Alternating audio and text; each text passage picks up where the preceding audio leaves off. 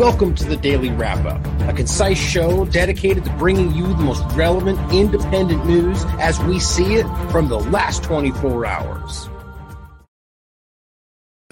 Wednesday, July 26, 2023. Thank you for joining me today. And I'm back. I am alive. I am okay. Sorry for being gone as long as I was.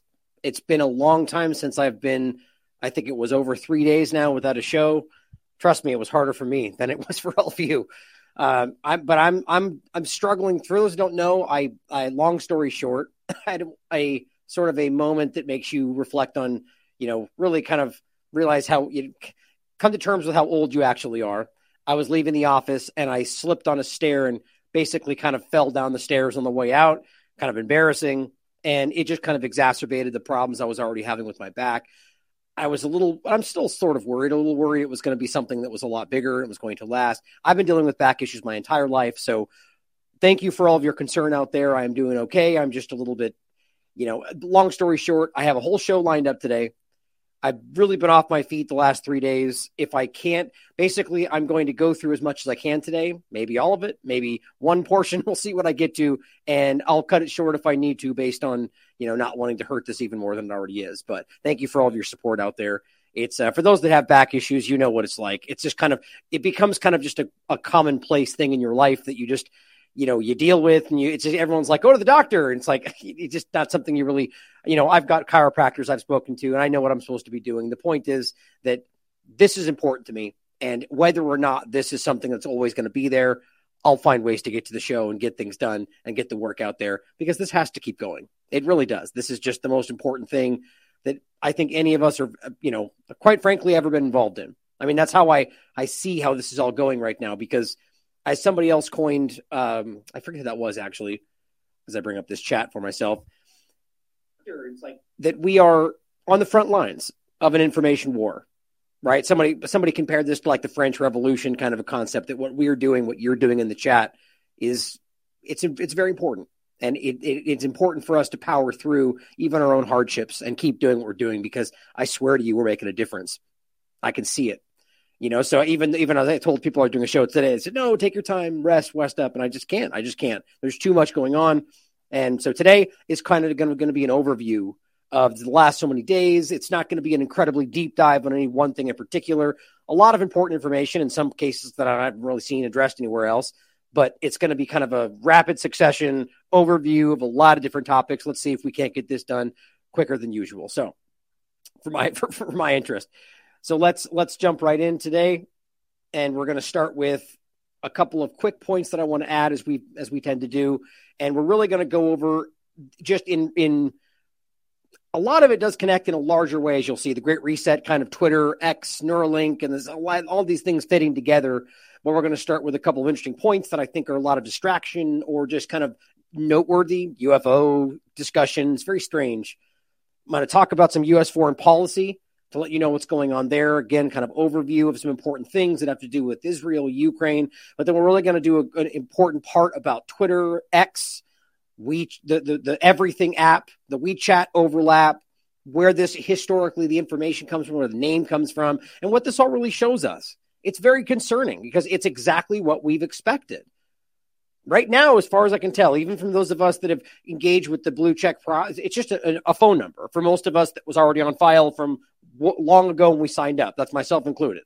When I first went to do this after getting my account back, when I said that I would have done anything other than probably nothing, to be quite honest. And then when it was my number and there was nothing to do, great, let's sign up.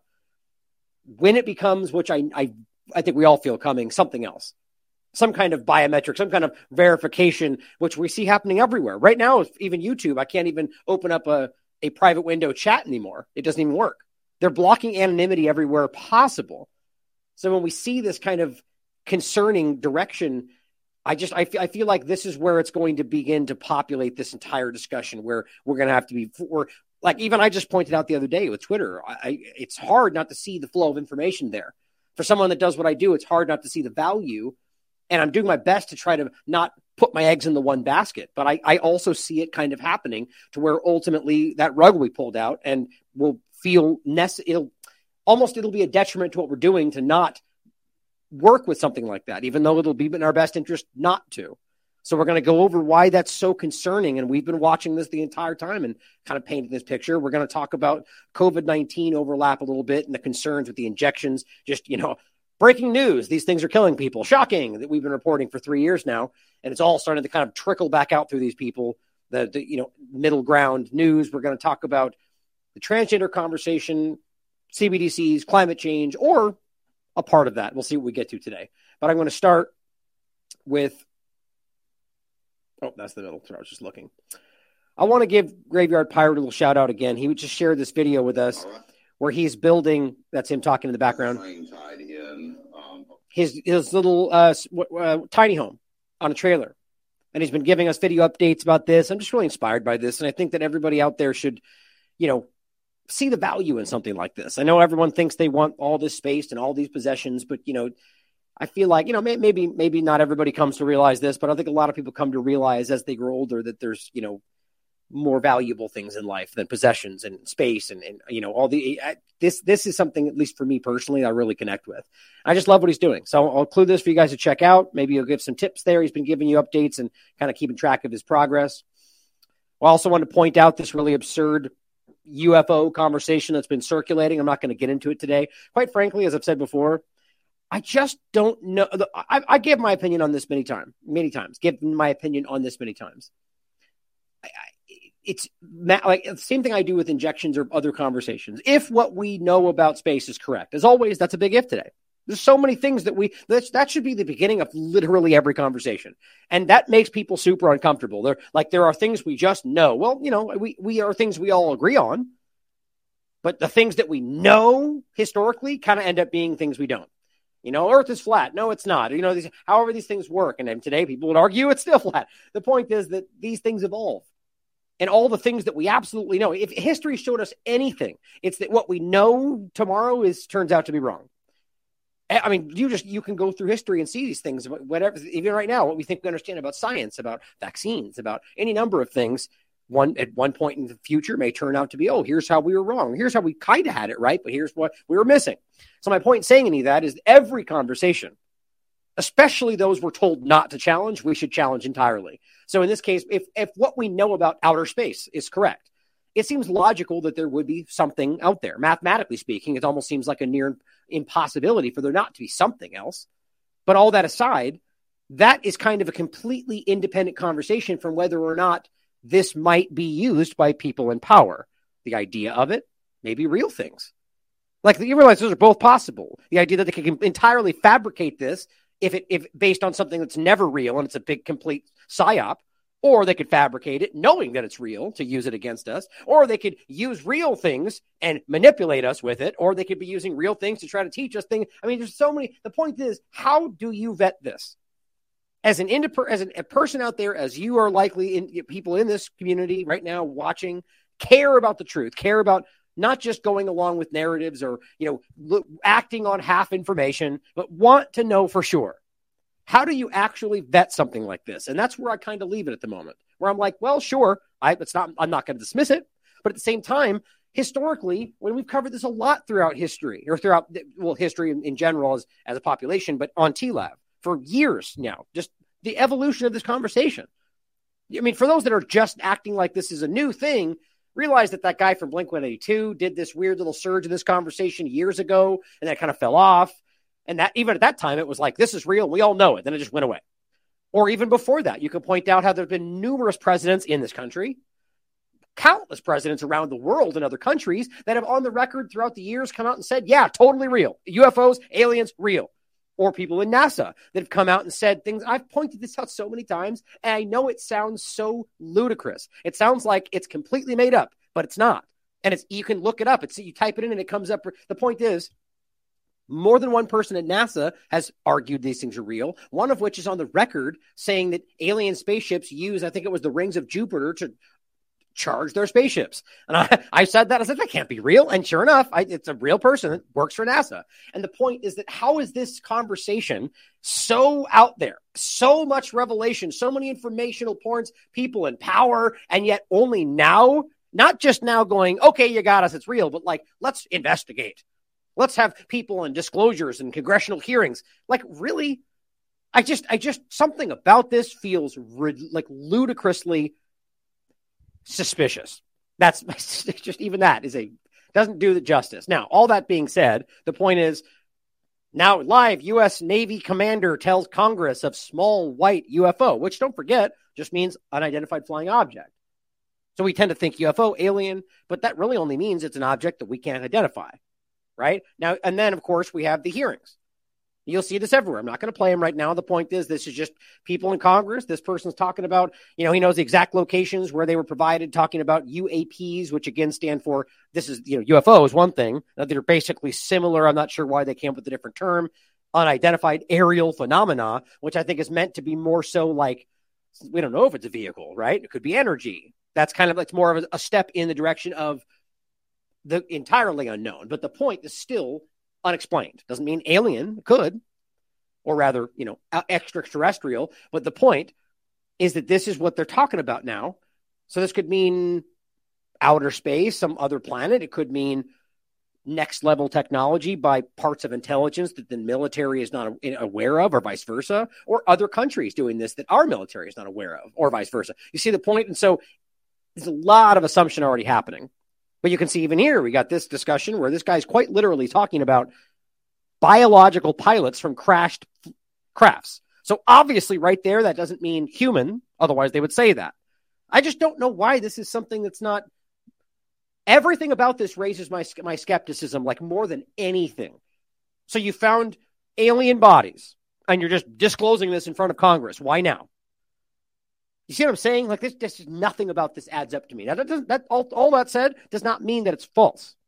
I'm going to let this develop before we even begin to start parsing through. I just feel like we're being distracted, quite frankly.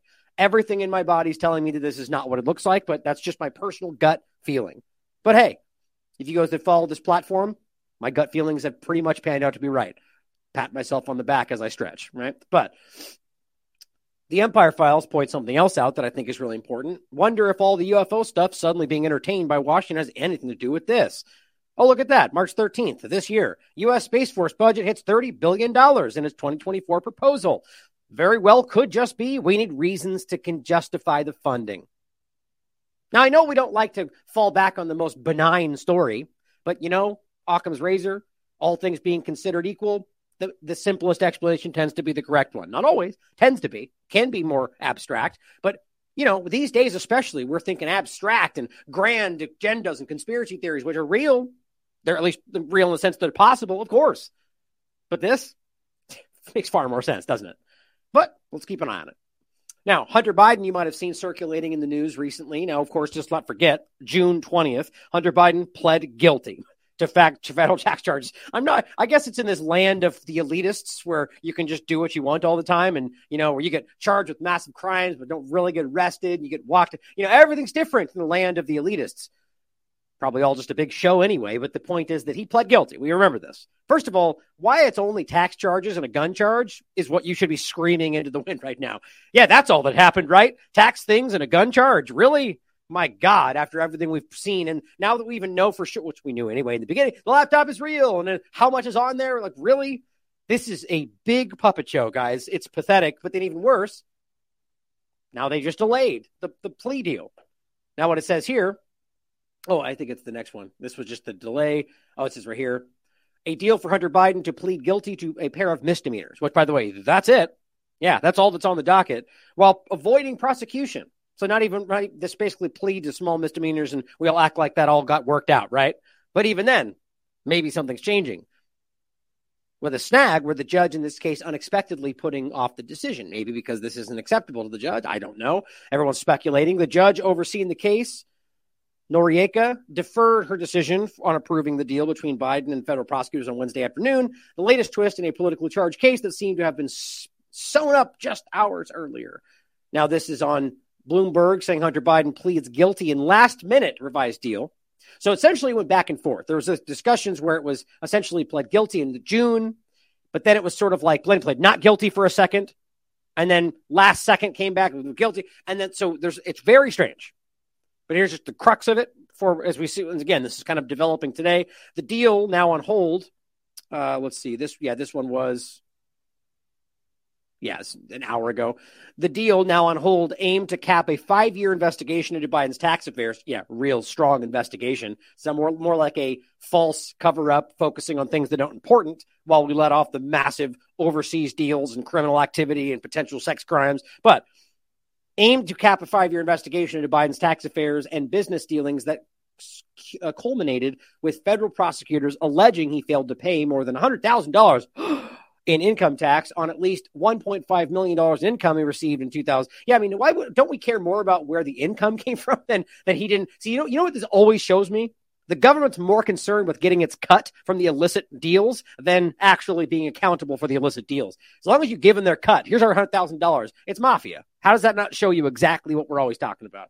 The proposed agreement has become a lightning rod for conservatives who claim the Justice Department failed to fully investigate the business dealings of the Biden family, which is like literally on full display right now. It's not a conservative thing. It's not a conspiracy theory. It's just the reality, including President Biden, and gave Hunter Biden politically favorable treatment, which quite literally has been verified. On Tuesday night, House Republicans asked the judge to throw out the plea agreement, a highly unusual step in a criminal case. So House Republicans asked the judge to throw it out.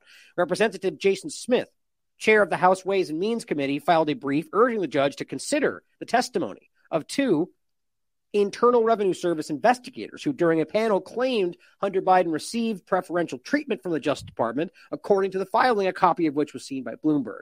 So as far as I can tell, that's what we see right this moment. Something's going on.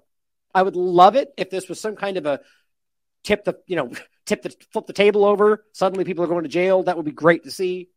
I'm not going to hold my breath. Call me jaded. That tends to be the reality, but I'm hoping for the best. And in other lunacy world, this is real. These are real people. This actually isn't a parody account. These are the kind of people that exist within the two-party paradigm. In this case, the left, but the two-party paradigm, whatever side you're on, this is the kind of lunacy where you just completely ignore the reality and force in the narrative because it makes you feel better. It says, listen up, stupids. There is no Hunter Biden laptop. What exists is a disembodied hard drive that Rudy Giuliani farted on. Here's a dose of reality. Someone hacked Hunter Biden's iPhone. They stole his data and downloaded it to a laptop. Oh, well, what's that called? Isn't that called a conspiracy theory with there's no evidence at all? A laptop, not Hunter Biden's laptop. Interesting choice. The hackers mixed some of Hunter Biden's actual data with a lot of fake BS. Forensic analysis proved this. Now, look, it's not impossible that that's what happened, right? We're talking, I mean, right now you got Meeks, who is in the throes of an investigation for child pornography. Now, in the beginning, even conservatives were arguing that maybe it was because he was going after, in some way, Biden's story of Afghanistan. I didn't believe that from the get-go. Now it's kind of completely inverted. Now conservatives are going, see, Democrats are pedophiles. And it's just funny how the story becomes whatever they want it to be. But the point is, you have people who are in media, in the two-party paradigm, who are accusing people of criminal activity and then are actual pedophiles. Or it's potential he was framed for that. Who knows? The point is, the evidence seems to suggest that he's just a creep. But the bottom line is that it's certainly possible that they faked this. We know that this happens in especially political level espionage, but the evidence right now seems to point very clearly one direction. In fact, the forensic evidence that where's that? I don't know. I mean, and I'm not entirely focused on the Hunter Biden story, but if you have some forensic evidence that proves that somebody faked this, I'd sure love to see it. I'll talk about it. But his laptop's hard drive made its way to Rudy Giuliani. The drive may have also passed through the hands of as many as 40 people. Yeah, I mean, that's what happens when there's investigation going on, when people are, which is certainly a good point to make. It passed hands. Is there any electronic evidence that things were happening from that point forward? That matters, doesn't it? Your so-called evidence is effing worthless. Wow. So the reality that you can have hardcore evidence proving something, but because you've got a narrative that suggests that it was all fabricated, which is certainly possible, doesn't that interestingly flip things on its ear? Where you're over here screaming, we're all fake news conspiracy theorists because of things we say, but then you float something, as far as I can tell, that's literally baseless, and there was evidence in your hand, but you go, this is what two-party illusion does to people. You've been convinced. I mean, look, we see it aggressively on the right all over the place where you've been convinced. Let's take Trump, for example, and it's not always important to show both sides of this, but this is an important side because the point is you have this happening. It's not about left or, this side and then counterbalance. It's about realizing the bigger point that the two-party illusion is the most important thing stopping change. We have people that would say all the evidence would come out about any number of things on the right, Trump, for example, that would just entirely ignore it because, well, there must be an example. I bumped up against that all during Trump's administration. I'm like, what do you mean there must be so what is it? Well, I don't know. So you're saying there must be an explanation. And so in saying that, you're ignoring evidence, but you don't even have the reasoning for why it's lunacy. Same thing here. This person is so hell-bent on arguing that this is fake, then he just was willing to float this kind of idea. But the point is, this is now beginning to circulate. Unbelievable, but it's real. People like that exist. Now, on the last point before we jump into the Twitter foreign policy for a minute and then to Twitter, this is really unnerving. What just happened here with Mitch McConnell is it shows you, and there's a lot of these people. If we're talking about people like Nancy Pelosi, Maxine Waters, or, there's a lot of people all across the spectrum in politics right now that are, this is why we've talked about the idea of these geriatric dementia drugs. There's more. I think the last stat I saw was something like almost half of people in Congress are on some level of dementia level drugs or some kind of geriatric drugs, which is incredible. Now, the people go through that process, but the reality that you're in the position to make very serious decisions that affect our lives and yet you're potentially taking drugs that literally do affect your mental clarity on top of the actual illness you're taking them for, which definitely affects your mental clarity. How about just Biden in general, right? It's incredible. But here's Mitch McConnell. And this is really unnerving. Now, quite frankly, just like with Biden, it makes me feel sad. I feel bad for the guy until I then realize that these people are war criminals that have allowed the worst things to happen to people around the world. And I don't feel so bad anymore. But just because, you have people in your life that you see this in, and it's sad because this is a struggling individual. Now, whether this is because of things he's doing and drugs he's taking or the vaccine he took or because he was getting old. The point is, who's really in charge here? Now, true, the answer, we know this question. Or I don't argue anybody knows that answer. But the point is, this is not me saying, who's in charge? I thought he was in charge. As some people commenting think, hey, stupid, well, you thought he was in charge? Like, no, man, I'm trying to make a point. I know about BlackRock and Vanguard and all these different arguments everyone makes. The point is, just float the idea. Some people out there really believe that these people are in charge. Now, when you see this, ask yourselves if that's true to you. Cooperation and a string of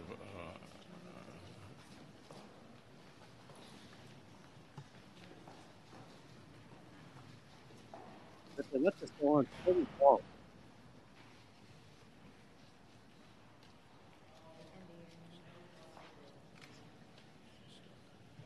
He's clearly having a stroke or something. Okay, Mitch. Anything else you want to say, or should we just go back to your office? Do you want to say anything else to the press? That is a scared, confused old. Go back to Go ahead, John. What I can't stand about this kind of stuff. Here, just watch the beginning again. partisan cooperation and a string of it goes off. And this reminds me of, quite frankly, there's all these videos we see of these people freezing up and actually cutting, I'm not assuming anything, but the vaccine kind of stuff, this is exactly what we've been seeing a lot of, the neurological issues. But either way, we don't know. It could just be old, right? This is serious. And what really bothers me about this is how it's like, this should be immediately addressed. Don't just act like nothing happened. Everything is so airbrushed and fake in everything that they do. Come right back and be like, he clearly just had a stroke or something's wrong. We're figuring it out. He clearly just had a medical emergency. We all just saw that. But no, right? Act like he just decided he was done talking. Everything's fine. That's how this game is played with these people. But then ask, the way all of his handlers, everyone, you want to just go back to your office? Like, something's wrong. This person is not really making decisions if this is where these people are. And of course, you could argue that was just now start. But we've seen these things develop with a lot of these people. It's not the first time we've seen these little moments. But it is sad. Now, also remember, these people are making very, very, very serious, or at least the ones delivering the very, very serious decisions in foreign policy, right? As they're sitting there unable to blink or make decisions or speak because they're suffering some kind of stroke, they're also making decisions to send your tax dollars to murder people in Ukraine or to appoint people like Newland as the acting deputy secretary of state, as the Biden example, which just happened. As he writes, Biden's administration is not looking to wind down its proxy war against Russia, and as seen by putting someone like Nuland in a position of more power. Scary. This is a lunatic. Uber Russia hawk Victoria Nuland rises to acting deputy secretary of state. This is what it looks like to be a central player in the game, in the illusion, right? She has been a part of what's been going on for a long time, and doesn't matter how detested she is by most of America, she will continue to rise up the ranks, just like we keep seeing, right? With Rachel Maddow, you lie, you get promoted, right? Just like any of the rest of them. That's why Elliot Abrams has now got a position again because, well, he didn't do enough terrible things in Venezuela and all around the world. Or how about people like, I mean, it's obvious. As the same old point goes, every single person who aggressively got Iraq and WMDs wrong got promoted for it. Everyone who got it right got kicked to the side. Learn your lesson from that. They're not being paid to get it right. That's what we need to understand. The people that did were doing it because they thought they needed to. They didn't understand their job or because they thought it was more important. And they got kicked aside for it. Now, in Ukraine, the area which they're specifically Nuland and the rest of them are focused on, and again, people like Mitch McConnell are making decisions on, the people they're funding with your tax dollars and your money that's being spent on war crimes like cluster bombs, cluster munitions, just killed, using those cluster munitions, a journalist, a war correspondent. His name was Zuravlev. They used cluster munitions and murdered this journalist, which is not new. They've been aiming at them all over the place. Emma Bartlett, Patrick Lancaster, Wyatt Reed, they've been reporting on this, having their hotels bombed. But of course, your excellent journalists at the mainstream media couldn't care less about that. That says correspondents from Izevstia and RIE Novostia were about to document artillery attacks by Ukraine using the illegal cluster munitions given to them by the United States and the UK on residential areas, right? Which nobody seems to care about. Residential areas, but that's the part they leave out. 4 of them were rushed to a field hospital, but Zuravlev,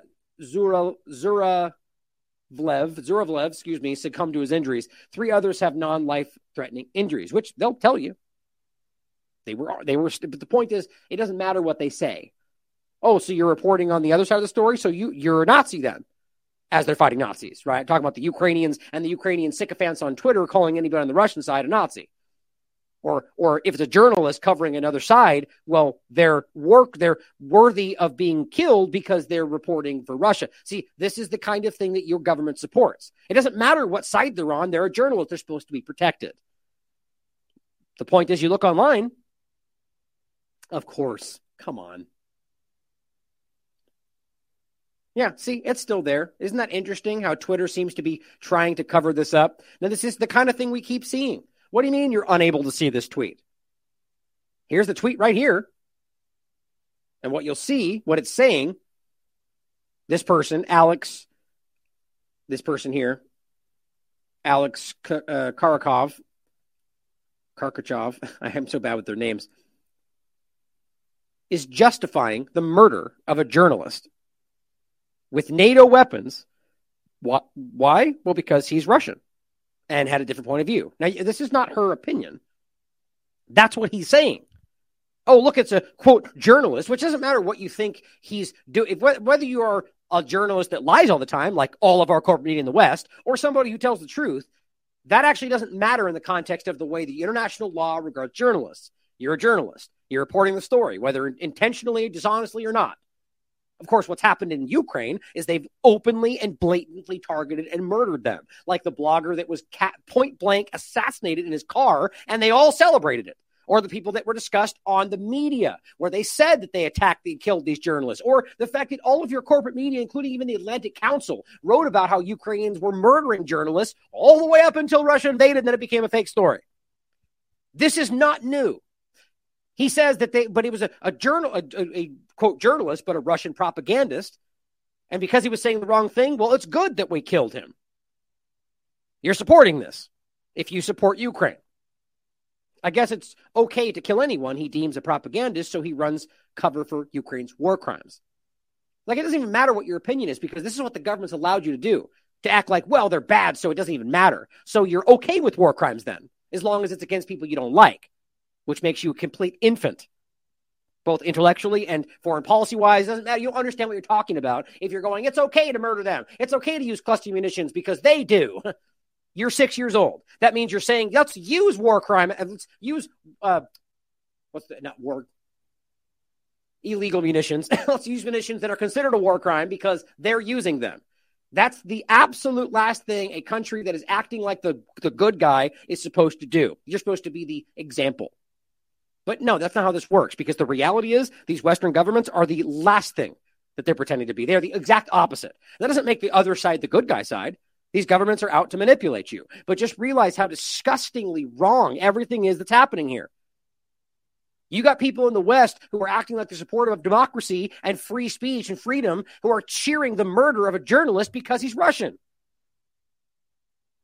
This, as just like with the rest of these false discussions, the Andrew Tate side of this or whatever else we're talking about, they are rising up the worst of humanity and framing it like like with him, a paragon of manhood. Thank God Milk Bar TV destroyed that whole conversation. I have a tweet here to include because, exposed this person, because it's exactly what we've been saying. You got this artificial reality raising up the false dynamic of either side, and most of us don't ascribe to any of it. But you got the worst of humanity over here cheering on the murder of people because the government said it was okay. Makes me sick. Now, another government doing that right now is the Israeli government, actively murdering people in occupied Palestine. And of course, the governments don't care. And the running for president RFK Jr. doesn't seem to care. Here's a quick clip where he talks about something that we're not supposed to say out loud, which is that Israel has nuclear weapons, but that's not supposed to be real. It's ridiculous. But here's what he said. It's really quick. Israel's use of a nuclear weapon is not going to happen unless it's attacked. And that we know that. So he says Israel's use of nuclear weapons is not going to happen unless it's attacked. We know that. First of all, that's a stupid statement in general. You know my opinion on his stance. Like I said before, most of what RFK is doing, I really agree with and I like. I want to believe in this person, aside from the fact that the entire system is broken and your vote doesn't matter. But, hey, all that aside, I want to believe in this person. But the bottom line is that his stance on Israel is morally indefensible. I've said that every time. There is no, and people, you can argue that he's just doing this to get elected. He's going to change. Sure, that's an assumption. I hope you're right. I don't know why we would assume that. Did he say that? No. So it'd be a pretty dangerous assumption. Now, the point is that, first of all, I'll just read what I said. He's either misrepresenting the reality of the Zionist government for any number of reasons, one of which could be he just wants to get elected.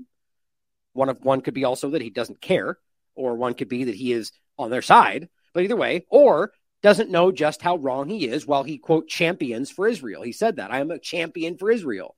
Either way, it's concerning. Also, one of the most important parts nobody seems to ask is Israel still outwardly pretends it doesn't have nukes, despite Netanyahu sheepishly accidentally saying it more than once, and then still denying it, because that's how childish this all is. They are the only country in the world that has what's called nuclear ambiguity. God, no special treatment there. Of course not. The point is, I'll just skip right past that because nobody wants to talk about the reality that RFK apparently is willing to dance this dance. That we're not going to outwardly admit they have them, but we'll pretend they won't use them unless they're attacked. This is a politician, guys. Now, again, maybe he's doing this for the greater good. I certainly hope so. I just can't support being a politician ever again. Be honest. And you know what? Maybe that'll make you not get elected, and so maybe I'm wrong. Maybe I'm not seeing the bigger picture. I'm tired of this. Because what he's saying is ridiculous. First of all, Israel has outwardly and repeatedly shown itself to be capable of that and more, just like the U.S. government. You think for 1 second they wouldn't use these things if they thought it was in their best interest and they wouldn't be accountable for it? You're damn right they would. They've made that abundantly clear. And here's just a couple of quick examples, because we're not going to listen to the leading human rights groups in the world, because it's totally not that they're being openly discussed as an apartheid state by every leading human rights group in the world, but it's still somehow debated, because that makes sense, right? 2021, Israeli authorities and the crimes of apartheid. Here's Amnesty International. Israel's apartheid against Palestinians. This is not like those ridiculous UN things where it goes, both sides are committing crimes, which the point is, they're not. Period. I know that's not what people want to hear sometimes, but the reality is it's an occupied territory. That ends the conversation. Now, I mean, there's things to discuss. You can detest ways that the people go about things, but the bottom line is, legally speaking, it's an occupied territory, which nobody disputes from the United Nations or anywhere else other than Israel and the United States and their allies. The point is that means, according to the Geneva Conventions, they have the right to armed rebellion. I've shown you the documents on the show, which means they don't need to be attacked to fight. They're illegally occupied. So this game we play about they were defending themselves and the Bethlehem Doctrine, which somebody just sent me that actual document, which I'm going to go through in a future show. It's an illusion. It's about arguing you have the right to preemptive self-defense, which is an oxymoron. It is Orwellian at its best. Arguing that you think something's going to happen, so you fight first. That means you're defending yourself preemptively. It's ridiculous. The bottom line is that this is an illegal occupation that is committing war crimes, atrocities, open apartheid, and completely ethnic cleansing the area. And everything is verifiable. And this is what he's defending? I don't know how that makes sense to anybody. And by the way, here are two different videos. And I've shown you, this is a good account to follow. There's plenty of them. There are all sorts of groups around the world, including in occupied Palestine known as Israel proper, where you have groups of Orthodox Jews that openly stand up and say Zionism is quite literally using Judaism. It is lying to people. And Zionism is our government. And we stand aggressively against the government of Israel. We stand with the people of Palestine. You see, there's groups of Orthodox Jews and other Jewish people in New York and in Israel, all over the world. I've shown you videos repeatedly of these exact groups of Orthodox Jews it's another group for I can't remember the term, but Orthodox Jewish communities that are in Israel that get beat up by the IDF for daring to speak up and say this kind of stuff. How can you argue this is anything against, focused on only Jewish people if you have the Jewish people that say bad things get beat up by the IDF? I mean, it's basic. It's as simple as it gets, like every other conversation we show you. Here he is. Listen to him. Why are you here at the Robert F. Kennedy event today? With the help of the Almighty, we came as a delegation of rabbis basically to voice our support, our sympathy for the Palestinian people and to try to explain to all the candidates, really, not just to Robert Kennedy, but to everybody, that really equating Judaism and the state of Israel, saying that if you support Israel, you're supporting Judaism and you're not anti-Semitic, is totally not the truth. Zionism and the state of Israel is antithetical to Judaism. It's unacceptable according to Judaism. Judaism is subservience to God, a religion of 3,000 years. Well, Zionism in the state of Israel is a transformation to nationalism. Right. So think about what he's saying here, guys. And this is why it's so incredible. They call what he's saying anti-Semitic, which technically, again, don't forget that Palestinians are more Semite than Jewish people in Israel. Look it up. It's a simple fact. So everything's been inverted. But the bottom line is what he's saying would be called anti-Semitic. But what he's saying is that this is quite literally counter to the idea of Judaism. He is these people are scholars in the idea of the Judaism in the Jewish religion. He's telling you that based on the reality of Judaism, that Zionism is the opposite. And this is what I've been saying forever, long before this was an acceptable conversation. I mean, even right now, it's not for a lot of people. The reality that this is something that has been manipulated. Zionism decided to use this. And this is where we get into the confusing discussion about whether someone is Jewish by religion or Jewish by birth. What he's saying is ultimately Jews live all over the world. People are Jewish by religion ultimately. And the idea of this, this is a whole conversation for another time, which I've had many times. But don't listen to me. Listen to the scholars in the Orthodox Jewish community that tell you this stuff that they just don't want you to hear. 100-odd years of movement that's really contradictory to what we're all about. We're not to kill. We're not allowed to steal. We're not allowed to oppress the people. What the state of Israel is doing is unacceptable. It's a crime. Also think about this in the conversation of people out there that want to make all of this to be Jewish people trying to take over the world, or only Jewish people are the problem, when in reality you could make all the arguments you want. You may be offended by it out there, but again, free speech, you have the right to do it. The bottom line is that how do you then factor this in? There's all sorts of people in these communities that point out the problem. So my argument has always been, it's not Jewish people, it's Zionism. And that Zionists have taken over all sorts of things, including, our president right this moment calls himself as a Christian Zionist, which, as far as I could tell, is the same reason this is completely contradictory.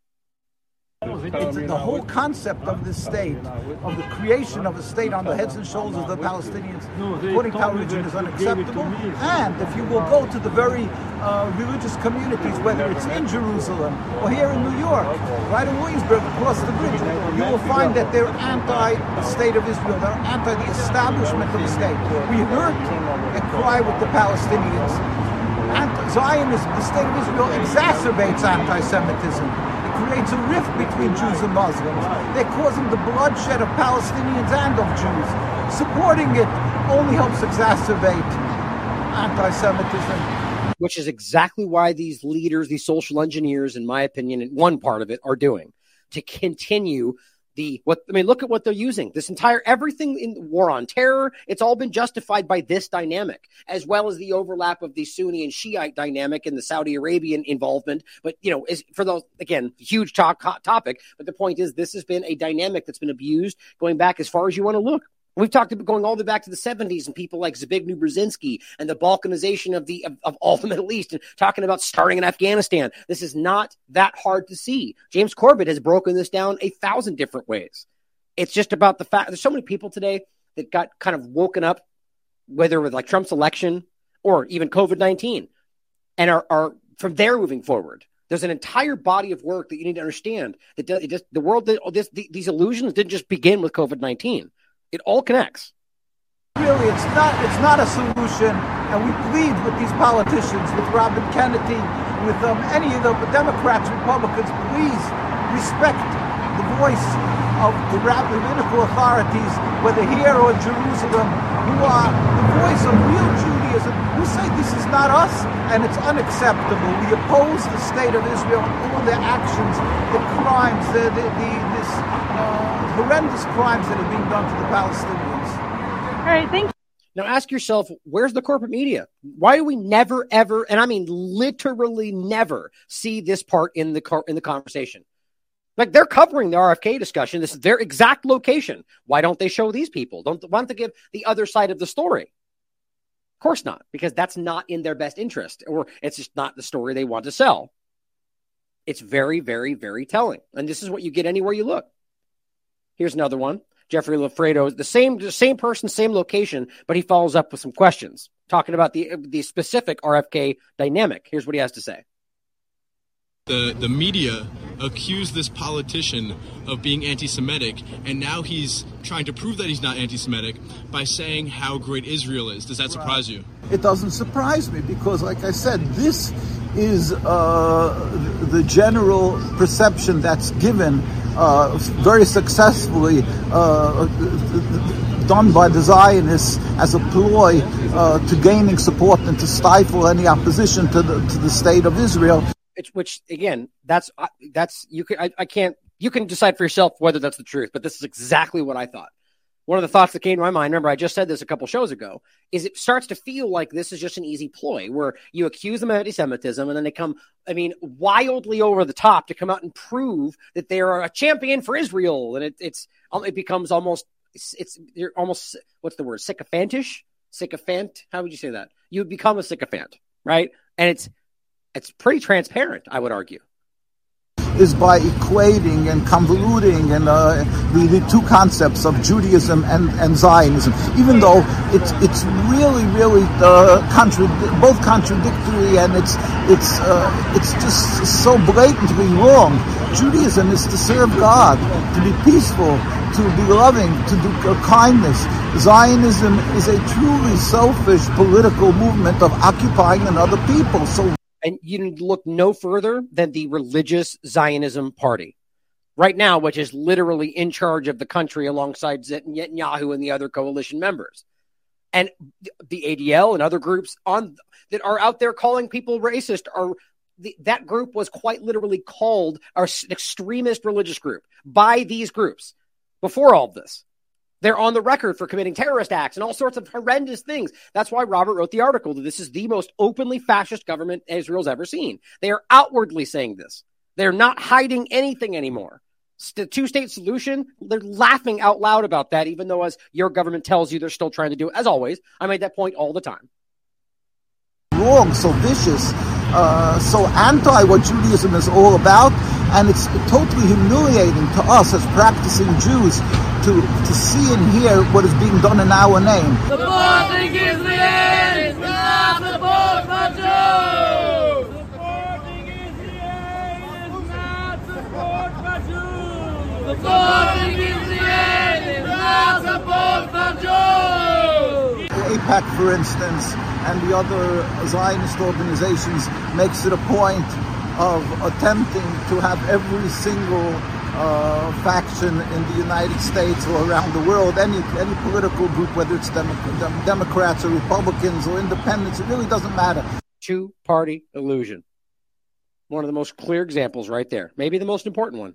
They want to actually equate and convolute the issue of Judaism and the Jewish people and the state of Israel, and try to create the mirage, a concept that if you're opposing the state of Israel, you're anti-Semitic.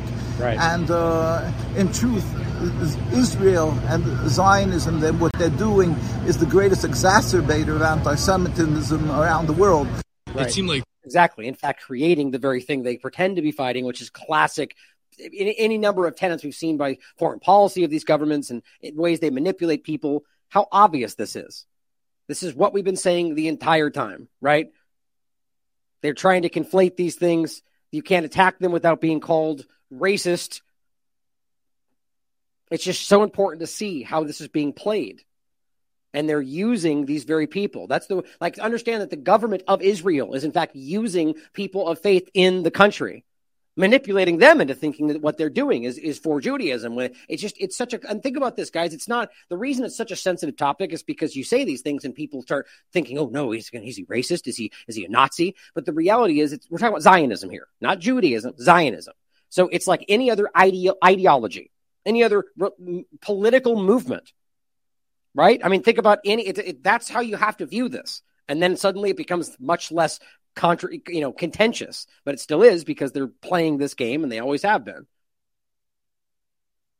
Here is Efrat Fengson pointing out that in her opinion, now I'm not sure if I exactly agree with her opinion, but it's an interesting take because we've been showing you right now what's going on in Israel, as Robert has been covering.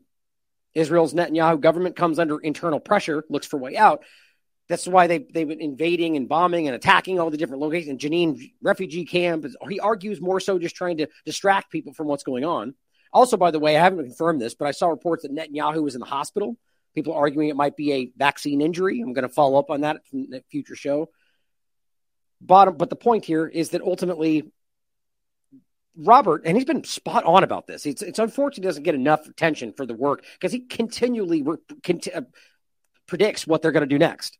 But ultimately, that these protests about the judicial reforms, it's all largely trying to get people to look in different directions and manipulate them. She writes, look, the demonstration in Israel is a huge diversion from new lawmaking related to global agendas and Agenda 2030, which the public, both left and right, knows nothing about. Saving the Supreme Court will make no difference. The court is not the last remaining checks and balances system on the government. It's all a charade. There are no more checks and balances since the July 2020 with the introduction of the Enabling Act. The person basically arguing it's already happened. This is just about making it look like they're fighting back. The protesters would happily put back in power any left-center politician. So the bottom line is they're all aware of what's happening. Even the Israelis in Israel proper are aware that they've had their government, that's never been a democracy, but even what they thought they had has now been stolen from them. They're living under an openly fascist, religious extreme group. Even they see that. And the point is they're pointing this out and saying these people are their judicial reviews. They're basically creating a what's the right word for it? I'm blanking on it. But, a government that's led by, similar to Iran, for that matter, to some degree more religious tenet than just the law, which is interesting how Israel continually and the U.S. government calls Iran out for that. That's what they're seeing right here in Israel. But it says, remember, we are warning, but the majority of Israeli public cannot understand this. Yuval Noah Harari, who, by the way, is not talking about the Great Reset here, continue to play a double game, she says. The Israeli lefty public adores him and is completely unaware of his topics of discussion overseas, re global agendas. That's interesting. But it writes, thousands continue to demonstrate in Israel. So the point is you've got massive pushback from the West Bank, massive pushback from Gaza, massive pushback from like every front, Syria, Lebanon, Yemen, All of them centered in both the West and Israel entirely. And then even more so, they've got pushback from their own population. So there's a huge shift happening here. Thousands are demonstrating in Israel. They claim it's all about judicial reform, but I think it's more than that. And here's what I'll play part of this, what Harari has to say about it. Noah Harari is a lecturer in world history at the Hebrew University of Jerusalem. He joins me live from Tel Aviv in Israel. Appreciate you joining us. Hello, thank you for having me. So in what's proving to be an unusual moment in Israel's history, thousands continue to protest against the judicial overhaul plan, even camping on the streets to make their point as lawmakers debate the bill ahead of a vote today. How do you expect this vote to play out? And do you see the Supreme Court itself having a role in this? I do find it interesting this guy is central to the Israeli mindset, and yet has become this central fixture in the World Economic Forum. And, look, the Israeli Zionist government is more immersed in what's going on than anybody wants to admit. I mean, it's interesting that part's been really kind of left out of the larger conversation. There's plenty of examples of it, but it tends to lean more China, and that's the two-party paradigm, I argue. All of them are involved, I think. But Israel's government involvement is something we think we need to dive into even more than we already have. Well, actually, I think the situation is very, very simple. We just need to understand one thing about what's happening in Israel. The question is, what limits the power of the government? Democracy is based on checks and balances. But in Israel, there is just a single check on the power of the government, and that is the Supreme Court. If the government, for instance... Which is exactly why there's absolutely nothing. I mean, I'd go off forever about this and how it involved, let alone, not even getting into Palestinians and the absolute lack of any kind of engagement there. But the point is that this is a corrupt system, just like we have in the United States right now. And it's being, this next step is about solidifying that absolute manipulation or the ability to do so. Let's not forget that Netanyahu himself holds like 4 different positions, or he had. And the point is that he's under multiple investigations. And this judicial reform will make sure for absolute certain he will not be held accountable. That's what we're actually looking at here. And they know that. People on the ground aren't stupid. Wants to take away voting rights from Arab citizens, which is something the coalition members are talking about. Which they barely recognize anyway. The only thing that can stop it is the Supreme Court. So this is not just a judicial overhaul. This is an attempt by the Israeli government to gain unlimited power, right. And they are saying so openly. You listen to the... What she's ultimately saying is that that's already long since happened since 2020. Maybe she's right. But frankly, I think the protests seem to be organic, even if they may misunderstand what's happening. Netanyahu supporters, and they basically say, hey, we won the elections. That means we can do anything we want. Any restriction on our power is undemocratic. They don't understand the meaning of democracy. And they are trying to know. No, they do. They're just using the word democracy like they always do, which Harari's not stupid. He knows. Grab unlimited power. And this is why you see something which was really unimaginable in Israel. You have former chiefs of the Israeli army and security forces telling soldiers, don't serve. You have Air Force pilots saying our contract is with Israeli democracy. Once this law passes, our contract is over. We are not flying. But I'll leave it there. You guys can watch the rest of it. The interesting part about this is even the U.S. government I doubt they're going to do anything because they're pretty meek and cowardly when it comes to dealing with the Zionist government. But what's interesting is they've even said the similar thing. Well, you can't just go, they're against democracy. Well, yeah, they can, and you do too. The point is, this is just stating that openly, as opposed to saying freedom, democracy, and then doing what you want. They're coming out and saying, we're going to do what we want. It's just very interesting. Now, the people of Israel are pushing back against that in a large degree. And I think all it really shows you is that even inside a country like Israel is completely overtaken by this Zionist agenda. There are people within that have different designs on where this is going. Just like we can point out I think this is more of a global discussion, truly. What Whitney's talked about, the tri-national security, the point, or even getting bigger, like talking about the globalist mindset today. And that really what we're discussing is a different direction, depending on whether you're going, I think if I really had to put a fine point on it, wholesale into the globalization mindset or maintaining some level of sovereignty within that, right? This is just guessing, looking at the top of it. But either way, the real point is that the Israeli public is pushing back. I think it's a good thing to see, but it shows. Think about the way the government and the media are covering or lack thereof. They're just such meek, cowardly, feeble people today. All of the corporate media, it's just pathetic. And to that exact point, here's ABC News breaking down the facts. Russian fighter jet damages U.S. Reaper drone with flares over Syria. Oh, did your little plane get hurt by the little flares? Did you hurt your feelings? Like, this is the most pathetic kind of story. Like, this big breaking news. They hurt the damage. Okay, so who's illegally present? First of all, let's start there. You know, the one thing they never mention in these articles about facts and journalism. Oh, that's right. The U.S. drone that's quite literally illegally over the airspace of Syria because they're not supposed to be there. Okay, and then who's allowed to be there? Russia. Great. So the story is U.S. government violates Syrian airspace. That's the story. But the funny thing is they have to turn this into some kind of a drama. They damaged the plane with flares? What did they brush the paint just wrong? I mean, come on. It's just embarrassing. Unprofessional incidents. You guys are the laughing stock of the world with the way that this is being covered. Everyone's starting to see that, even Americans. It's not just like you have a different perspective. You are counterfactual on a regular basis, just making up your own stories. And going on that exact point, on Going Underground points this video out. This is what we need to see more of. These are people in these ridiculous little meetings, you know, with their bringing in a high-level CNN journalist or whoever this person was, acting like they're all let's have a symposium on democracy and fact-checking. Everyone's laughing at these people. I mean, really need to understand that the world sees right through what's going on in the Western manipulative world. It's pathetic.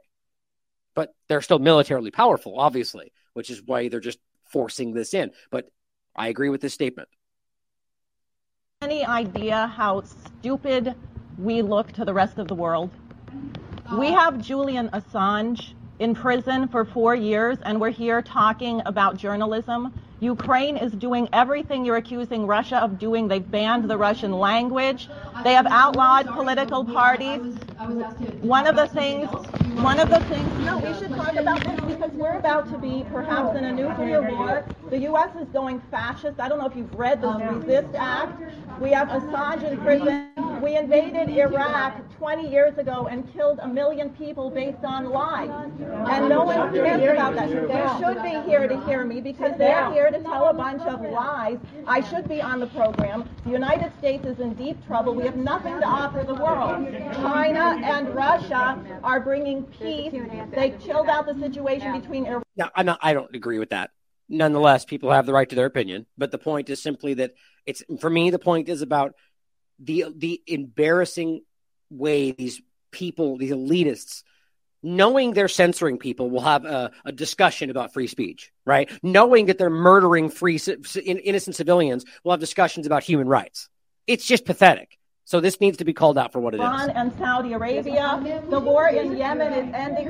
No, you don't have any idea how stupid. The guy after this does a better job. How stupid everyone here in their pomposity. We're going to run around talking about democracy. We won't be able to discuss that. Can you keep it for the discussion? I don't think I will be allowed to ask questions. You will be allowed to ask questions. I would like to ask about how we can say what we say about Russia when Julian Assange is sitting in prison. No one cares about this. It's okay that you ask questions, but it's okay to ask it at the time of the event when we have it. Hey, where's Seymour Hersh? Shouldn't Seymour Hersh be here? Hey, why we got this CIA asset Vivian Goldman wannabe here instead of Seymour Hersh? Here's a question. Did we blow up the Nord Stream or not? Did we blow up the Nord Stream or not? It's a simple question, yes or no. I'm just asking the question because... See, these are the questions they will always act like, oh, decorum, you know, which I agree in certain cases I do think is important. But in a certain circumstance, the idea here is that they love to sit in their little secret rooms and have their conversations and pat themselves on the back. But when you really push these questions, it gets pushed away. They never get addressed. The reality is they're not stupid. They know they're not covering this. They're avoiding these questions or not talking about or hiding the reality.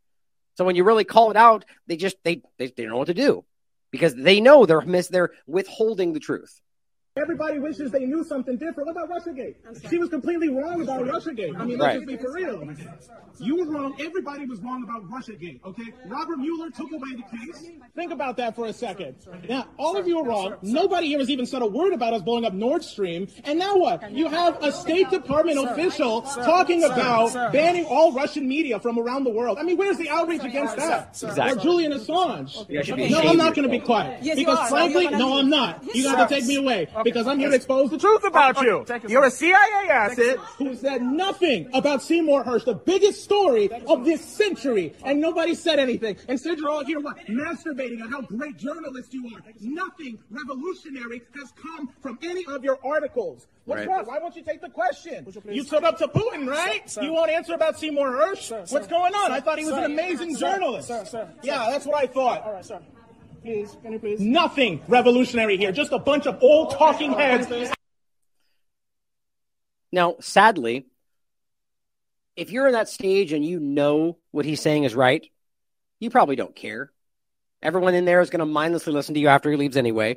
So the point is, you're probably just loving it. Yep, get out. We're in control.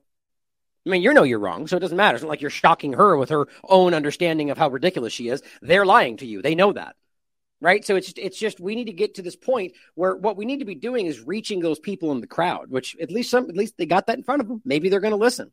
Mindy Robinson points out the fact that the government, your government in the United States, if you're in the United States, have always, in this case now, but have always seen you as the enemy. That you can prove that with the war on terror. The Patriot Act was always aimed at you. You can look at this information. You can look at how it was applied. You were the threat. We're only just now really discovering that. The idea of James Corbett's work on the Al-Qaeda, the way that these things were completely, Ben Swann, the creation of Al-Qaeda, ISIS, the reality of this stuff, the creation by your government, the using of it against you, all of it was aimed at you. Think about how alarming that is. 9/11, COVID-19. Well, she points out the Department of Homeland Security is officially out of their minds. Check the reasons they're labeling Americans as right-wing extremists now. This is not new, though. Right? The point is, remember we talked about this like a decade ago. People as independent journalists being written down as domestic terrorists. One of the reasons that blew my mind all those years ago, believing too much in the Constitution. That was a quote from government documents. You know, the Constitution, the founding document of this country that they're supposed to be basing their entire everything on. The law. And you believing too much in that is apparently a threat to them. Read the room, guys. They don't want you to believe in these things. The point is, these are the reasons they're labeling you a right-wing extremist. Combat veterans who are, quote, unquote, disgruntled about the takeover of their country. Anyone who opposes war because, you know, nothing is more extreme than not wanting drone bomb kids and fight proxy wars, right? This is obviously they know people that are, you know, that are militia, even though it's in the Constitution. I just added that, but that's part of it. It says people that don't think that they should be paying income taxes. People that oppose the feds restricting the Second Amendment rights. Anyone with a better explanation to all these mass shootings and domestic terrorist acts. You know, if you have your own opinions. Anyone who opposes open borders. Anyone against abortion. All these are coming from the document you create for yourself. The point is, this is not new. That's why they're passing laws all over the place that make you a problem if you disagree with what they say. Or don't forget, it came out in this recent hearings that Biden's administration put to the social media companies that they would censor if you disagree with their policies. That just came out. Not misinformation, if you just disagreed. It just, the reality is right on the surface. That's not unique to the left, guys. But that's why even with the revelations we have, it stops short. Because we can't recognize that it's both sides or the government. It's funny how people just, you know, as much as I say that 45 times a show, somehow it just doesn't reach some people. But this is why I've been covering this for a long time. The idea of where this is all going, creating the illusion that you are a right-wing terrorist. But again, it's not just about right-wing, right? Let me see if I can get this to pop up. There we go. This is one of the ones that are important. Derek recently wrote one as well, the brand new story that just happened. Same story. This one goes back to a while ago. Parents catch FBI and plot to force mentally ill son to be a right-wing terrorist. Exactly. The title is not hyperbole. Read it for yourself. It's sourced to corporate media news. It's real. The guy's barely able to do his own thing, lives with his parents, Everything was manufactured. He had nothing. He didn't have the means, the money, the ability. They gave him everything and pushed, and then he declined, and that's when they caught him. The parents, were like, what are you doing? This is my son. They were going to frame this kid as a terrorist. The point is, this has always been the reality. The Patriot Front, January 6th, and the vanilla ISIS Psyop is about framing people that push back as right-wing terrorists. You can be a left-wing person. If you push back on the government, you'll get framed that way. You've seen that happen already. Here's the story. January 6th was always a very clear government operation. And the point is, we know with 1,000 examples, as we cover in the show, the fact that there was Ukrainians on the ground screaming things in Russian, we prove this. Part of the Azov movement on the ground at January 6th yelling, let's go, in Russian. Make sense of that without understanding the bigger picture. Or Antifa members from the left that were on the ground with videos that we've shown on this episode saying, we got him, we did it, we can't believe we tricked him. But apparently all that got missed in the investigation, right? Very easy to prove. There's a reason. It was all about creating the illusion that Russia, Nazis, was all, and I think the independent media screwed this up. I really do. Now, let's talk about Twitter, as I think this is a central role. Now, what I was saying the other day about why I stay so focused on some stories, and I trust my gut. I always do. Doesn't mean I'm always right, but people are trying to get me to focus on other stories about 1, 2, 3 months into COVID-19. Possibly the biggest story I've ever seen, and we're still covering that. Clearly, we were right to keep on it after we all started seeing it continue to be covered after a year, 2 years. The point was I was sticking with it because something told me it was important, obviously. But same with the transgender conversation. There's clear, and I think we're beginning to develop into seeing just how clearly insidious this is. And I think it's going to go beyond the transgender discussion. I think this was more of a, that's going to fade out. It's going to be more, the bigger conversation or whatever nefarious thing is behind it. But the same thing on all this. Remember the Twitter conversation I've been really covering this weird evolution of Twitter and Elon and Twitter files. And plenty of people thought I was just obsessing over Twitter, or I was mad about certain things, whatever their personal childish perspective was. But I sensed something in this conversation, as I think we're now beginning to see truly flesh out. And it wasn't unique. A lot of people saw the connective points to all of this, right?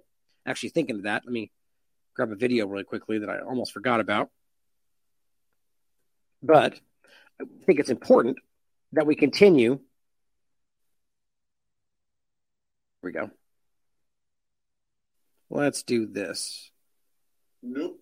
I'll play that as we go forward. Oh, no, it's the wrong one. Dang it. 1 second.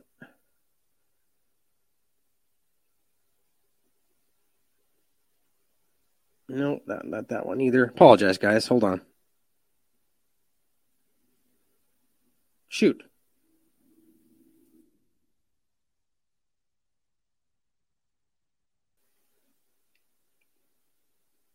There we go. Okay, found it. Sorry for the delay. I want to make sure I didn't lose that. I want to make sure we play this video because it's a good part to kind of encapsulate where we're going with this. But my point in all of this is that ultimately Twitter there's something to this. There's a bigger story here than just Elon and Twitter and blue checks and all the BS that gets focused on with a two-party paradigm. There's a real obvious connection between the Great Reset, Neuralink, even foreign policy. There's a clear connection to this story. And I'm glad that I've continued to follow on it because I think today we're really seeing something connect that really does scare me. Now, first of all, I wanted to point out this is just one, but it hasn't stopped. I've seen it get much worse. Another individual was censored. Blunts for Jesus is an account on Twitter that just got suspended, who makes informative music videos about historical events, powerful figures, government media propaganda. Of course, he's covered Operation Northwoods, people like DARPA, Gates, Musk, all of them. Now you follow him right now at 2 Stone to Go Home, but this was recently censored. Now it says, don't let X censor researchers like Blunts for Jesus. Don't let them dictate what people can see. Either way, it was censored. Now I'm not sure exactly what. I know he just posted some video about Building 6 in regard to 9/11 or World Trade Center Building 6, but I'm not sure exactly what it was. But it's still happening. I just want to point that out. There's still people right now that are actively being removed from Twitter for apparently not even a justifiable reason. There's not some kind of violation of terms, just quietly removed. Still happening. But this brings us to the conversation of what they're now doing. We've been telling you this has been coming. Remember, we talked about the WeChat conversation, which, of course, people said was fake news.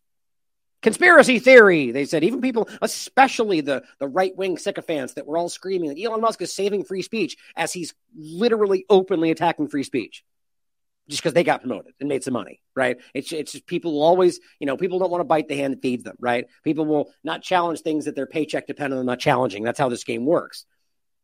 But we told you, he even said it. This is about the everything app, right? The idea, which is digital ID, which is social credit. That's where this all goes.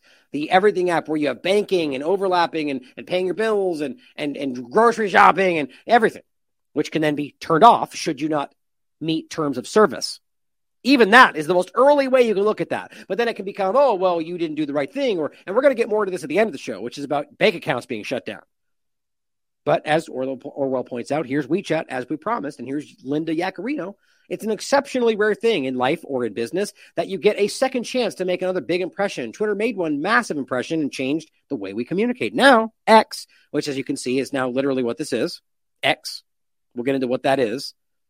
Now, X will go further, transforming the global town square, which is what we've all been concerned about, those of us that care, right? The town square, which will then justify censorship, will justify regulation by the government, which is always where this has been going.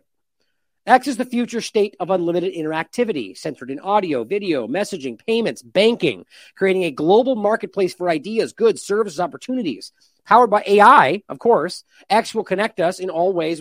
Yes, we're just beginning to imagine. This is the central part of where this goes. I can't believe people haven't been able to see this. For years, fans and critics alike have pushed Twitter to dream bigger, to innovate faster. You see where this is going. We've already started to see X take shape over the last 8 months. So this has been always the plan. There's absolutely no limit to this transformation. X will be the platform that can deliver, everything. Elon and I are looking forward to working with our teams and every single one of you to bring into this world. To bring X to the world. Well, Decensored News points something very interesting out. Looks like a clear win for Sparkling Ruby, as it seems that Elon put something out saying, well, if there is a good enough logo is posted tonight, we'll make go live worldwide tomorrow. Interesting, right? Well, she put up, said, hey, what about this? XAI, which actually comes from DARPA, which stands for Explainable Artificial Intelligence. She posted this before this happened. It's right there. July 22nd. Can I win? Right? Well, then it goes forward and look at that. Sure enough, without an acknowledgement that she posted that, she either knew something, right? That's what it's called now. XAI. She either knew something or he took her idea and didn't credit her for it. Isn't that interesting? Well, look, this is announcing formation of XAI to understand reality. Now, that's not Twitter necessarily, right? But that's what Twitter is being used for. And they're open about this, right? Just like Whitney and I have been so worried about there. And look, they haven't been secret about it. He even said this. It's not about the advertising. It's about your data. We used to all care mostly about that. Now, Elon saved the day. It's like when Trump got elected and nobody cared anymore about the things they just cared about. It's so simple. The people in the two-party paradigm are so easy to manipulate. The point is that this is using your data, your engagement, your mentality, your thought process, everything to train the algorithm, the machine learning, to possibly reach the singularity. This is all they're using you. That's potentially the entire point. And you can see the chat here, XAI discussion. Well, here's the actual page for this. Explainable artificial intelligence. Here's what it says. And now this looks like, I didn't find the exact date. This says full phase 1 will be expected November 2018. So at the very least, this is pre-2018. It says, this dramatic success in machine learning has led to, now I'm not saying we can prove this is the same thing, but I find it really interesting that not only do they use the exact same acronym, but that he's working with DARPA for Neuralink. Like, I just find this almost too much. Machine learning has led to a torrent of artificial intelligence, produce autonomous systems that will perceive, learn, decide, and act on their own. I mean, isn't that what they're all doing? The Department of Defense is facing challenges that demand more intelligent, autonomous, and symbiotic systems. Well, what's Neuralink?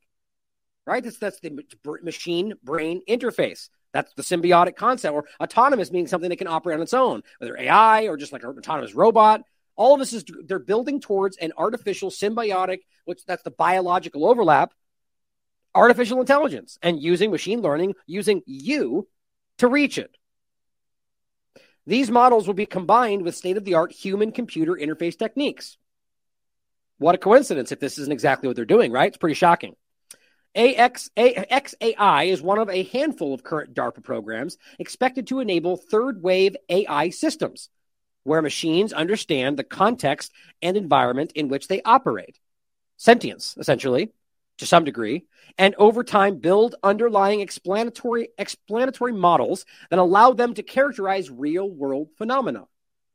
At the end of the program, the final delivery will be a toolkit library consisting of machine learning and human-computer interface software modules that could be used to develop future explainable AI systems. After the program is complete, these toolkits would be available for further refinement and transition into defense or commercial applications.